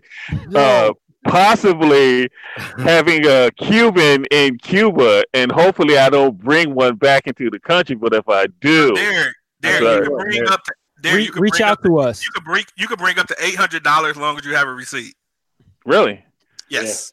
Yeah. Oh shit. Oh, okay. Then I'm good. Then I'm going in 2 weeks. Not illegal ones. Hey, Otis and Michael. Let's go ahead and set this up. I challenge y'all to a drinking contest with the Bearded Idiots. We'll do a podcast. We'll do a podcast on Google Hangout, and we'll do shot for shot and see who stands. Damn. We're down. Damn. Uh-oh. I want in on this. We're down. You don't. I'm the Kobe Bryant of drinking, man. I'm the Jordan. I don't. I can put it in any sport. Wow. He's the Wayne Gretzky, y'all. I'm the Wayne Gretzky. I'm the Babe Ruth. Hey, I'm the Donald Trump. I'm arrogant as fuck. I'm ready. I'm stretching now and stuff. Oh man, this has got to happen, man. All right, man. I was drinking. I tap out. My camera back off, but I just want to know Aaron. I just want Aaron to know what's good. Yeah, man. I'm gonna turn my camera back off though. All right. Everybody. Hey, Delvin, why don't you actually? No, I'm not. Add our Twitter names in one tweet or something, so we all know who each other is. Excuse me. And we go from there. All right, I'll do that. Hey, Delvin, when's this episode coming out? Next week. Be next week. All right. Next week, Thursday, 9 a.m. I'm gonna listen back to remember things that I don't remember right now because I've been drinking too much. And that's us every podcast. I know. Lately, we haven't been drinking as much, so we've been able to remember something. But everybody, before we go, everybody give out their Twitter information and their podcast information so that everybody can know where to find you guys at. I'll go first. I have 0 Twitter. Okay. We have no wait. We have a I'll give out my Instagram. My personal Instagram is at Whiskey Vane, whiskey with the E, Vane with the E. We also have a podcast Instagram. It's Bearded Idiots Podcast. Check those out. Curtis does our Twitter. He'll let you know what that is. Okay. Yeah, you can catch all of our links. If you go to beardedidiots.com, it's all there. But the Twitter handle specifically is @_beardedidiots. Okay. I guess I'll go next. On Twitter, dspin67. And I've been telling Delvin for about a year now that I'm going to be doing the podcast, and it hasn't come to fruition yet. So I don't have a podcast to announce or promote. But I can say it was good hanging and speaking with you guys. Thank you. Nice to meet you. Okay, I guess Mike. Oh, well, I guess I can. So I can address both me and Otis as far as our podcast. So our podcast is What Up Though Podcast. We haven't talked about this yet, but What Up Though is a Detroit colloquialism. Like that's what we say here. We just say What Up Though. It's our version of hi. It's spelled we chose a unique spelling because What Up Though has various spellings that are owned by various other podcasts, but it's WUDDOE podcast. No, you're spelling that podcast wrong. Wait, WUD. Oh, I forgot the up. Yeah, WUDUP podcast. No. DOE podcast. God damn it, man! You can't even remember that goddamn podcast. I should have turned the camera on. Right I turned the camera on, and I'm just all fucked up. That's it. Yeah. You got it right. Yo, WUDUPDOE. Jesus That's Christ. Podcast.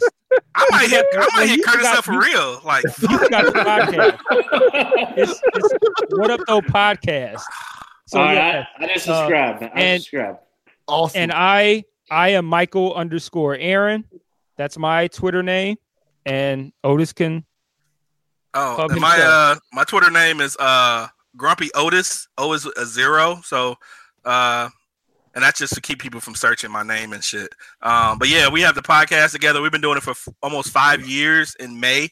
Wow. Damn. And we're still not famous. So, that's just how it goes. Hey, we're going to be millionaires one year, man. 1 year, dude. 1 year, man. We are creeping up on 200 episodes. Wow. Really? Yeah. It's been a minute.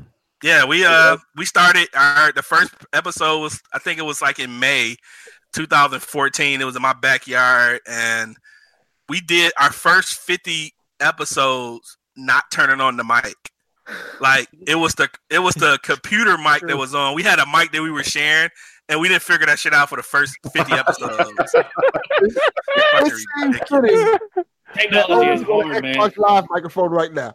But yeah, it's been fun though, man. It's been real dope. So we can't. We meet up every week. We meet at my house and we record in person. We do one take. That's it. And we upload and that's it. But it's been cool. So we were probably the least likely to be able to actually be friends and do podcasts and shit. Because I didn't know him till probably about maybe 9 years ago, maybe. So, and hopefully he'll spell our podcast right in the future. I mean, it's only been 5 years.